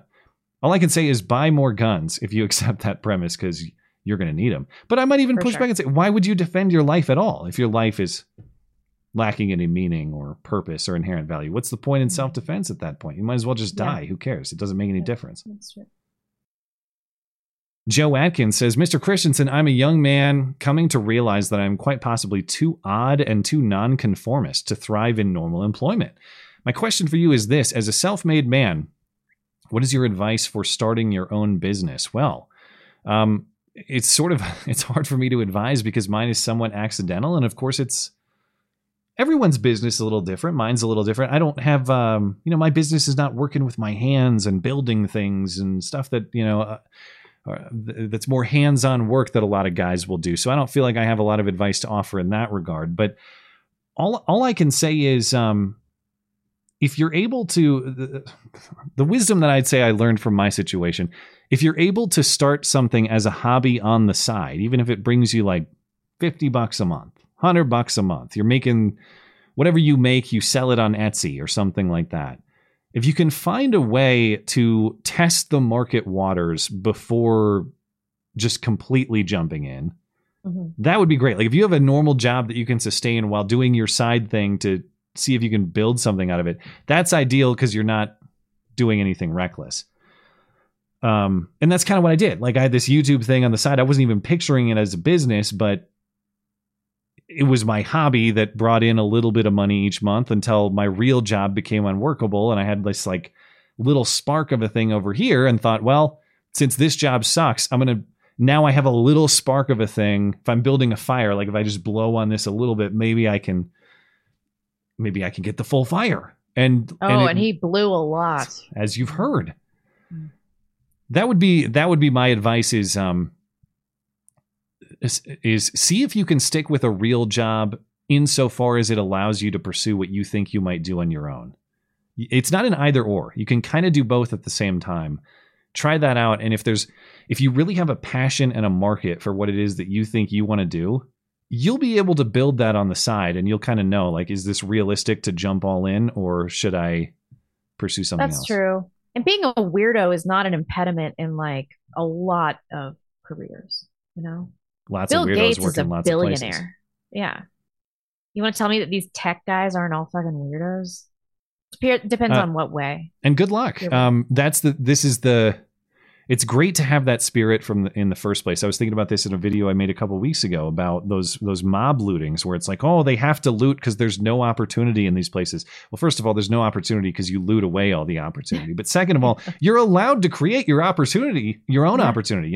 No one's stopping you. There's no rule that says opportunity must be provided by someone else. You are allowed to build it. Or that there's X amount of opportunity. Yeah, you are allowed to make it. And if you have that drive to make it, where there's a will, there's a way, man. If you have something that's even a tiny little niche market, especially these days with the internet, if there's a buyer out there anywhere in the world, you can find them as long as you're committed to it.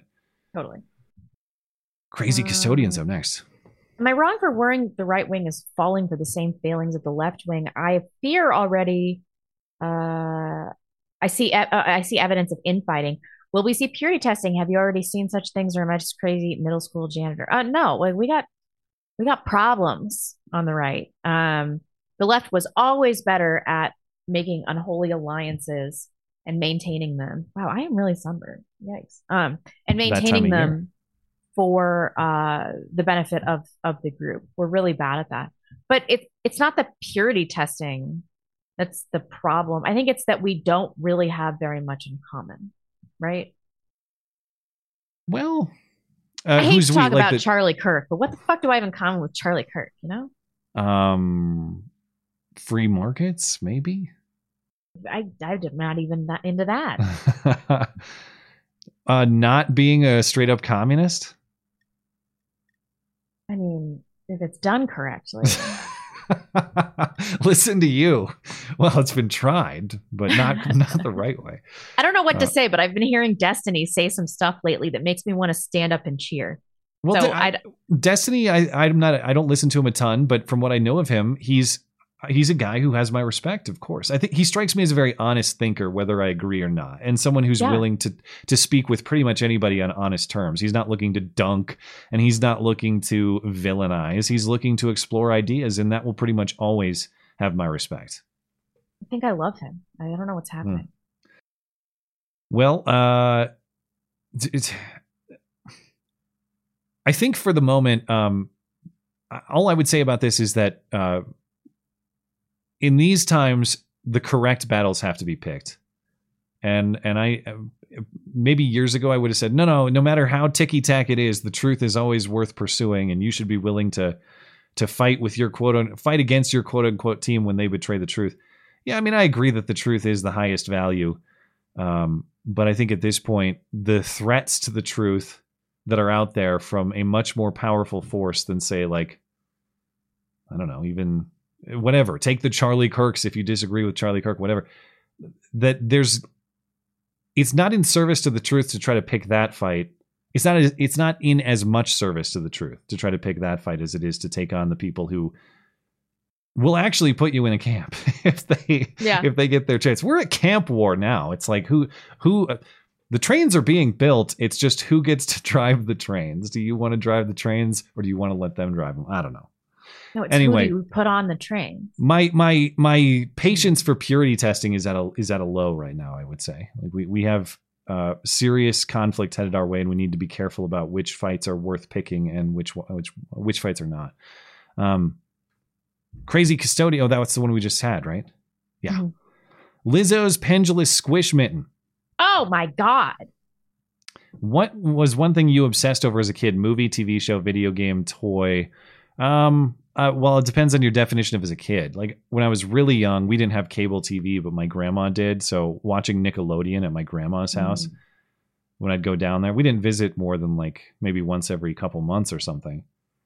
But Nickelodeon, like all the Nickelodeon TV shows. Okay. Legends of the Hidden Temple. Oh yeah. Great. What did I obsess over?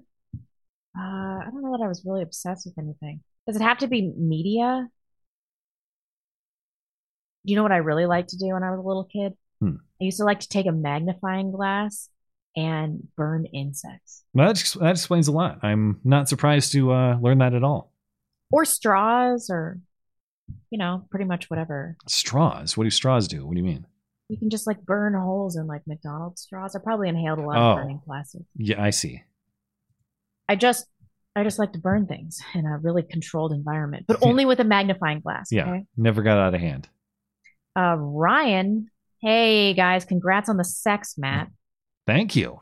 Wishing you luck in the department when you're ready, blonde. Yeah, I've never had sex. I don't know how this baby happened. I'll save you a long story. My fiance and I are both 24, moving into our own place, starting our job in July. My fiance is also 12 weeks pregnant with our first child. Any advice you have on raising children and telling our parents who will not be super thrilled because we're technically not married yet and they're assisting us financially thanks to your vet. Well, she's 12 weeks pregnant. You gotta tell them, like, you're in it now. So what are they going to do? Be mad about it? Who cares? Well, yeah. And you are engaged to be married. Yeah. So my initial reaction was get married, but you've already answered that. Yeah. So maybe it's a little unorthodox in the order of operations here, but you are doing the right thing. And I think any parent who's serious about maintaining a relationship with their kids and grandchildren, they're not going to fuck around with this. Yeah. I mean, the only thing they'd say is get married, and you are. So, advice for parenting. I think the most important thing to do as a new parent is to like follow the cues of your child and be the kind of parent that your specific child needs. Like if I had to parent Emmeline the way that you parent Calvin, it would ruin Emmeline and vice versa, because he is a routine dependent child and Emmeline is not.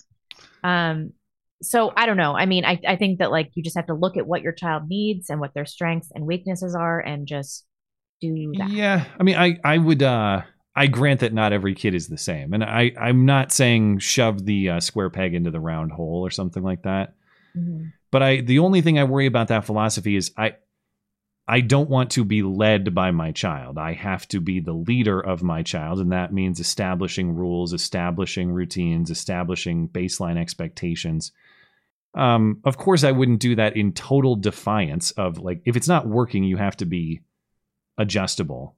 But the only disagreement I would have is just I don't want to be anything close to mixing up the leadership role there. That I don't follow the child follows me. That's why I'm dad.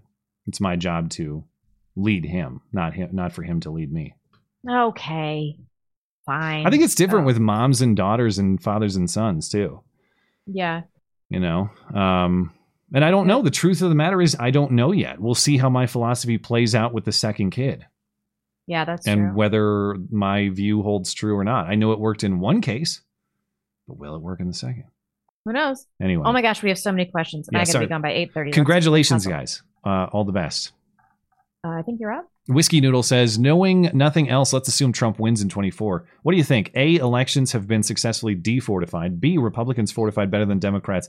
C, Trump was allowed to win to make elections appear legitimate. That would be my response. But but there's no way they're going to let him win. Wouldn't happen. But that's what I would assume if they did. Out of these choices, that's what I would accept. But my answer is none of the above, but most plausibly C. Mitch Obama's hyena clitoris. What the? I hate all of you. Okay. The Dutch now euthanize their unwanted children at nearly any age. Should we continue to exalt European culture, or should we recognize that evil is ubiquitous regardless of nation or race? I think that it is important to recognize that evil is ubiquitous. It exists in every organization, every race, every culture. But in all cultures, we should try to take the good and leave the bad, except in your own culture, you have to take both the good and the bad because that's the part of culture in which you exist.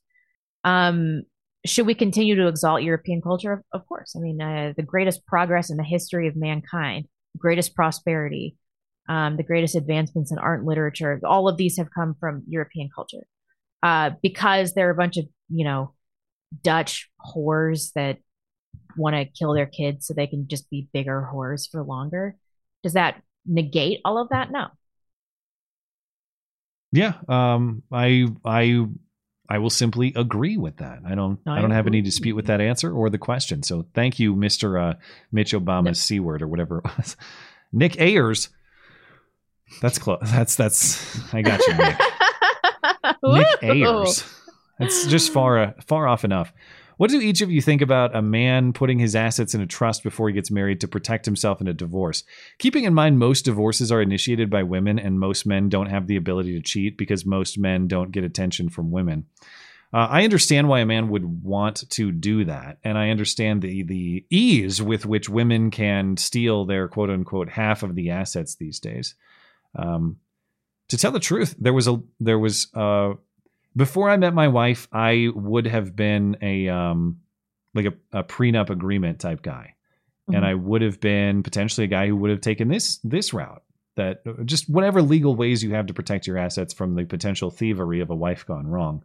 Mm-hmm. My wife was adamantly against it, but not because she's a thief. At least so far, she has proven herself not to be. But the reason I came around, disaster. And you may think it's naive. I welcome pushback. But my thinking in the end was, if I am not willing to trust her with everything that I have, which is the nature of my vows, then I shouldn't be at that altar at all. I shouldn't be saying I do. I shouldn't be making that commitment. If I'm hedging that commitment, then it's not really a commitment, and I shouldn't at all. Right. I should step back. But I understand the criticism that is naive and that is just dangerous in the current legal landscape. What perspective do you take on that?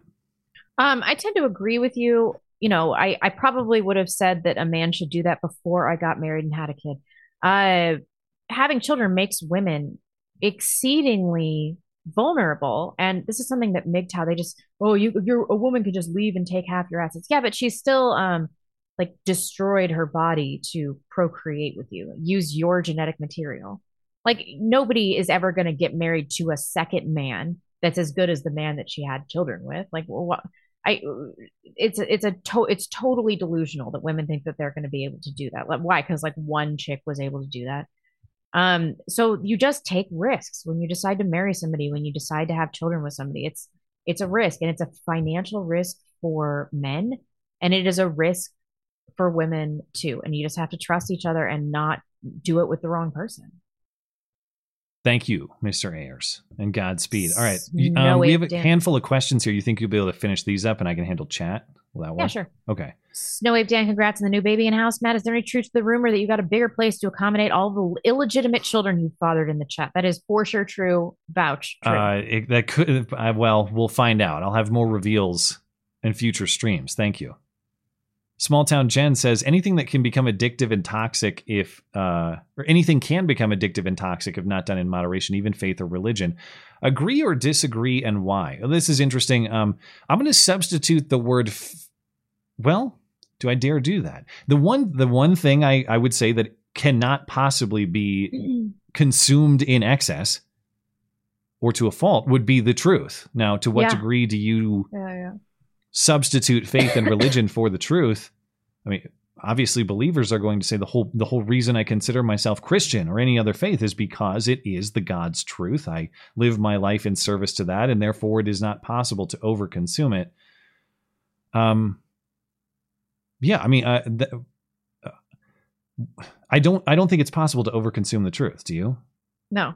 Well, yes. I think if it's to the detriment of your family life, I think you need to turn off the news. Yeah, I think you can definitely consume just like a break, excess. but as far as like, okay, I see what you're saying, but it's not. It's well, I don't know. I'm still going to say that there's no benefit to consuming truth in moderation. Like I don't balance truth with something else. I don't balance truth with falsehood. I don't balance truth with maybe just like meaningless bullshit is the farthest you go, like stupid entertainment that's not really valuable or something. But well, yeah. But no, in general, I would probably take the other side of that no, if faith and religion is the God's truth, it really can't be overconsumed in that way. Ashwin, yeah, sorry, go ahead. If the U.S. had never adopted English as a national language and rather every state was linguistically divided between the various languages of the different European heritages they came from, with the consensus of following the original Constitution, do you believe that the current state of the federal government taking over and states' rights being limited would have happened? I think that it would have been thwarted to some necessary degree.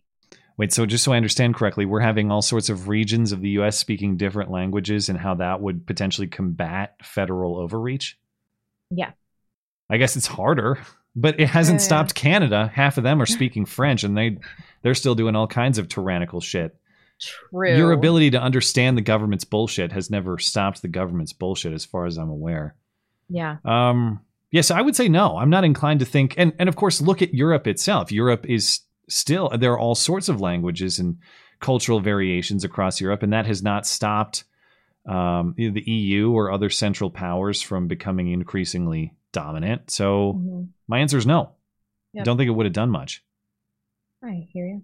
Nathan Tinklepaw, what's your best argument for Trump 2024? What about DeSantis? Biggest concern with either of them. I appreciate all you guys do and keep up the good fight. Well, thank you. My biggest argument for Trump is actually one I'm not personally satisfied with, but I feel drawn to, and that is my emotional desire to see the end of the story. That's I was just going to say the lols. Yeah, well, that's what it was in 2016, and that's what it is this time. I want to see the end of the story. Can't deny it. No, it's a shitty argument, but I'm just that's my interest. Now, what about DeSantis? I need to look more into this this anti flyering or anti-hate bill that DeSantis just signed. I know Phil referenced it on Sunday, and I keep seeing it circulate on Twitter. Now, in general, I think DeSantis has done a pretty good job as Florida governor. I think that he withstood a lot of media scrutiny of his corona policy, and I know he wasn't perfect, but in general, he kept his state relatively open and stood up to the bullshit of people who were criticizing that. So that earns my respect. I think that if I believe the polls, he's the guy who's going to court the independents to beat Joe Biden, but do I believe that the fortification can be done, can be outdone in that way? I have my doubts. And I, based on what I've seen out of maybe being a little heavy-handed on the so-called hate speech recently, I have some questions about that with DeSantis too. But on the other side of it, I mean, for every criticism I can say of DeSantis in that way, I'll look to things from Trump like take the guns first, due process second. There, in fairness, one was an off-the-cuff comment, and the other is an actual law in Florida. Trump did do things like the bump stock ban too, though, so I don't want to. I'm not going to say that one thing completely outdoes DeSantis, but that would be my breakdown of either. That if you believe the system will still operate the way that it does, DeSantis is your bet. It's just, do you believe that the system is actually operating the way it's supposed to? Would be a better way to phrase that. Zazzy McTazbot, what juicy piece of info is in the Tranifesto that they don't want us to know about? Give us your best tinfoil hat and try to be specific. I would assume that like being trans was the impetus for the violence. Yeah, I think it's probably exactly what is expected, that it was some sort of anti-Christian motive, some sort of trans victimization, like these people wouldn't accept me or they hated me because of this. And it's what was suspected from the start, that it was a gender ideology motivated anti-Christian attack, explicitly written out clearly, and that's why we can't see it. That would be my guess. Exactly. Yeah, totally. All right, we're all set. It is the bottom of the hour, right on the nose. So do you need to step out, or do you want to finish up chat? Do you hear Emmeline screaming? No, I got a boogie. Okay. Oh, it's so bad. Okay, I better go save my husband from this. I will Thank you guys. Finish up See chat. you guys on Sunday. Yeah, we'll see you then. I'll finish up chat myself, It's okay. and we'll catch you. We'll catch you on Sunday. Thanks, Blonde, and thanks to our chatters. I know sometimes we have Blonde specific chats, so I apologize if that was the case, but I'm happy to read the chats here before we call it an evening. And thanks for supporting the show. Let's see. Over on Rumble, Haughty Twerkman says Orange Man can be the new Red Man. Maybe. I guess that's less racist, sort of. Stick sent me here. Sick as AIDS here. But next week, Matt, I'll call to convince you that we need to put adult trans in work camps. Talk to you later. You know, I want the non-camp solutions. Obviously, I've been trying to pursue those as much as I possibly can, and it just they just can't stop. All right, it's just cut it with the kids shit, but they can't help themselves. We're headed toward that trajectory, and it sucks, but there's no stopping it. It seems. I welcome your call, and I hope your aids improve. Putin you down says white man with a nice house and a half an orchard in early 30s looking for a based woman. Inquire through Blonde. Well, there you go. We could do on-air personals. I assume this is the same Putin from earlier, right? And I assume you're probably in the dating spreadsheet as well. But Godspeed to you, man. And I hope you find what you're looking for. Let's see. We left off. I got to refresh on YouTube and Tippy quickly here. Oh, and there was one more on Odyssey as well. LBRT has the Odyssey guy peeing on YouTube. So they have their own emojis over there. That's pretty cool. Thanks for supporting on Odyssey. And I'm glad to see that is now available. Where did we leave off? That's right. Emma, we left. I'm not laughing at you, Emma. I'm laughing because there's another trap name coming up. Oil King says, watch Jason Goldstricker show Fish Tank better than PKA or Big Brother shows. I tooted. Thanks again, Matt. Well, that one's over my head. I have no idea what that's about, but thank you for supporting the show.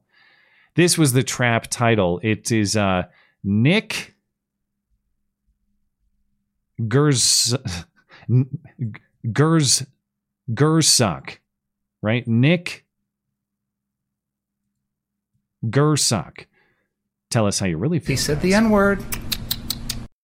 Well, I didn't fall for that trap, but you're going to get me eventually. Rune Thaddeus says, how do you research for your videos or Sunday shows? Specifically, how do you find both sides of a story when most search engines give the obvious left-leaning perspectives only? I don't necessarily have a specific process. It's not like there's a bunch of boxes that I check, but in general, my process for finding stories I want to talk about and organizing them throughout the week, I'm, just even throughout the day, I'm constantly browsing news because frankly, I like doing that for its own sake, too. I like to know what's going on in the world. And it's, that is my job to do now, too. So as I find things that are just interesting to me, and that is sort of subjective, it's just whatever grabs my interest in the moment, I just have a document where I'm saving links to things throughout the week for potential individual use or for Sunday show use. And when I decide on something I want to talk about, either individually, like if I pull something individually, I'm gonna spend an hour or maybe 2 just reading everything I can about it. And sometimes that's going to be almost exclusively on one quote unquote political side, because those are the only people talking about it. Sometimes there will be angles from all sorts of sides on it, but it's not like a checkbox thing. It's just if something grabs your interest, read about it as much as you can. And as you read different people's accounts of what the story is, you're going to find little nuggets of things that maybe one piece of the story, one piece of coverage of it ignored or failed to emphasize. And you'll piece all that together. And a lot of times you'll find contradictions too, like claims. This source says claim A, this source says claim B, and those are mutually exclusive. That can't be. Just the more you read about the particular topic, the more interesting things you're going to find. And that's basically how that goes. So the same process for Sunday. It's like we sit down on Sunday morning and organize what the main topics will be. But from that point on throughout the day, it's like we just got to read and understand these things as much as we can. And obviously some of those things are meatier than others. Some stories are like, oh, this is interesting and funny. We'll talk about it for 2 minutes. Some stories are 20-minute segments that you want to be really thorough on. But the answer is read about it as much as you can. Let's see. Chief Slingin' Beef says, Blonde, I was the friend that needed to be ghosted years ago. Lost my best friend since childhood because I was a piece of shit on drugs. It helped me as much as him. Well, I'm glad to hear that you've had some introspection on that, because I've been on both sides of that too. I've left friends recently in my life, as in within the last 5 years, because I just didn't think the values alignment and the value of the friendship was there. There are friendships I lost in earlier points in my life where I think I was less philosophically clear about what I'm doing or what I was doing, that I look back at it now and think, yeah, I was the shitty guy. I did X, Y, and Z wrong. I shouldn't have done it that way. And I understand why that friendship didn't maintain. So the fact that you're able to find the value of introspection in it is big. And I'm glad to hear it. Thanks for supporting the show. The Penumbras says, I looked deep within myself and I found Matt's Pingas.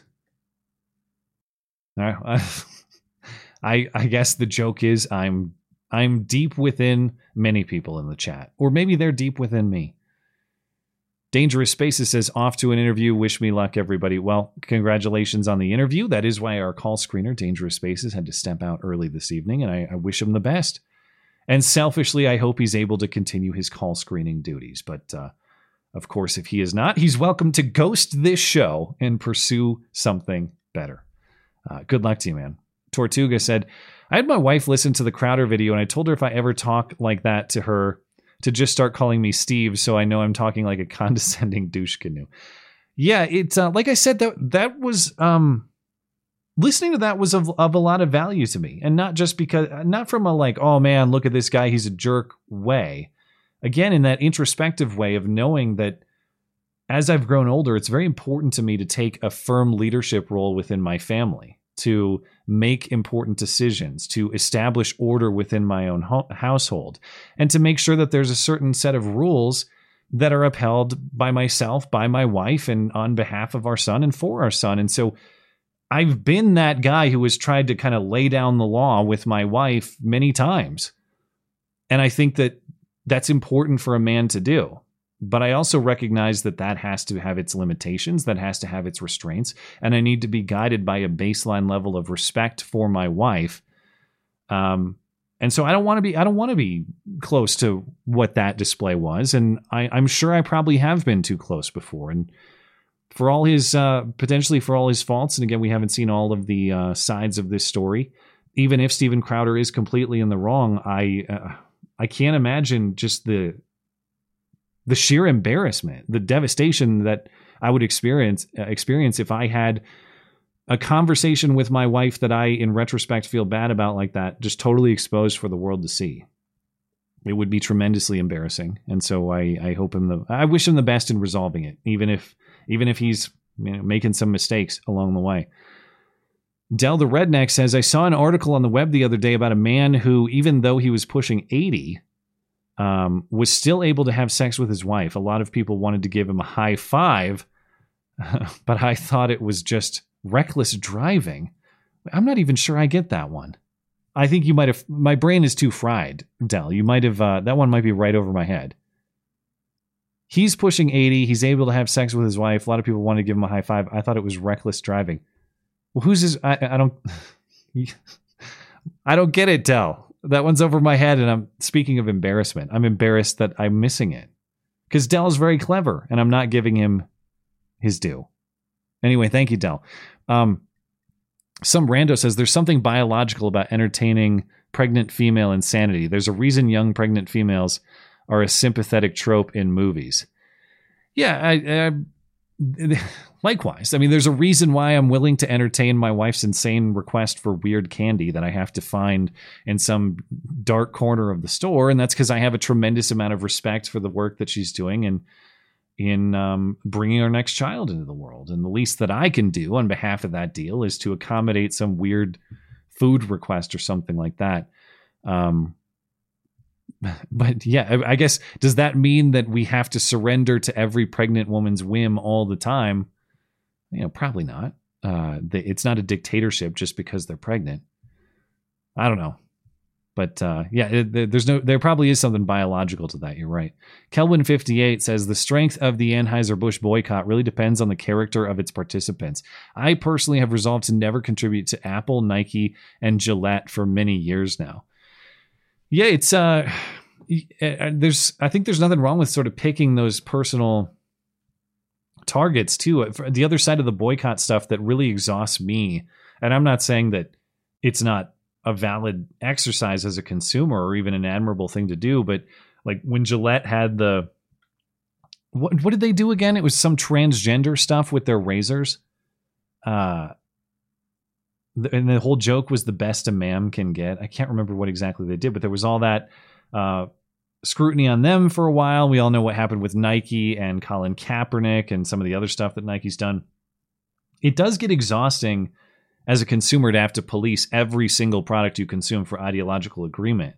And that was one thing that kind of turned me off, is how am I possibly going to evaluate the politics of every single purchase that I make? And then you realize, well, you don't really have to. There's no one demanding that you be perfectly ideologically consistent along every single purchase that you make every single day. If you decide that certain actors are just beyond what you'll accept for whatever reason you decide, you're perfectly within your rights as a consumer to do that, and that's fine. Even if you are a hypocrite in some other context because maybe you are boycotting Nike, but you still have an iPhone or something like that. Yeah, I mean, the consumer ultimately does have a lot of power. I think we dismiss how much power. I'm not saying these corporations don't have power too, but they are ultimately beholden to consumers. The second consumers stop purchasing their product is the second that they cease to exist as organizations. So if you don't like them, don't buy them, and that will have consequences over the course of time. Logan Orr says, MGTOW guys need to grow up. I've yet to meet one I'd like to drink a beer with. Yeah, it's, well, MGTOW is generally a reaction to feminism for the most part. It's a rejection of the quality of woman that is currently available, and I completely understand that. I think if Blonde were here, we'd probably have some kind of back and forth about whose fault is that? Is that women's fault for being insane in their feminist ways? Or is that men's fault for failing to lead them against that sort of ideology? And the older I get, the more I think that as much as I want to blame the feminist crazies, fundamentally, it is our job as men to lead our women and to lead our wives. And we have been persuaded against that culturally for a long time. Part of it has been just kind of pedestalizing women. That's who I used to be in my past life, that I thought I was supposed to be subservient to women and passive with women, and that's how you were supposed to treat them. No, you're supposed to be assertive. You're supposed to be a leader. You're supposed to show them the way, and they really respond to that. I would apply that same philosophy to how to defeat the current feminism virus that has infected our women. We as men can't just sit around blaming female insanity, as insane as they might be. It is on us to lead them out of and away from that insanity in pursuit of that higher purpose of men and women together in unity for the purpose of bringing the next generation into the world and building those families and all of that. So I know, guys, it sucks to ask us to do more because historically speaking, we've done a lot, but women have too in terms of building those families as well. And families are built in general through the leadership of husbands, through the leadership of men. So we gotta take it upon ourselves to lead our way out of this one too, I think. Anyway, I think we're all set. Yeah, it looks like we're good on Tippy and YouTube. We're good on DLive, and we're good on Rumble and Odyssey as well. I got so many places to check these days. I can never keep track. So we will call it a stream there. Of course, thanks for hanging out with us tonight. Thanks for your calls. Thanks for your emails. Thanks for your super chats. Thanks for your regular chats. Thanks for making the stream a success. Of course, we'll be back here on Sunday as usual with whatever happens between now and then. But in the meantime, if you'd like more of the show to listen to, or if you missed any part of the stream tonight and you'd like to listen back, head on over to the podcast page of the website, mattchristiansenmedia.com/podcasts. You can listen back momentarily when the show's finished up. Speaking of anything else show related, mattchristiansenmedia.com. We'll see you back on Sunday.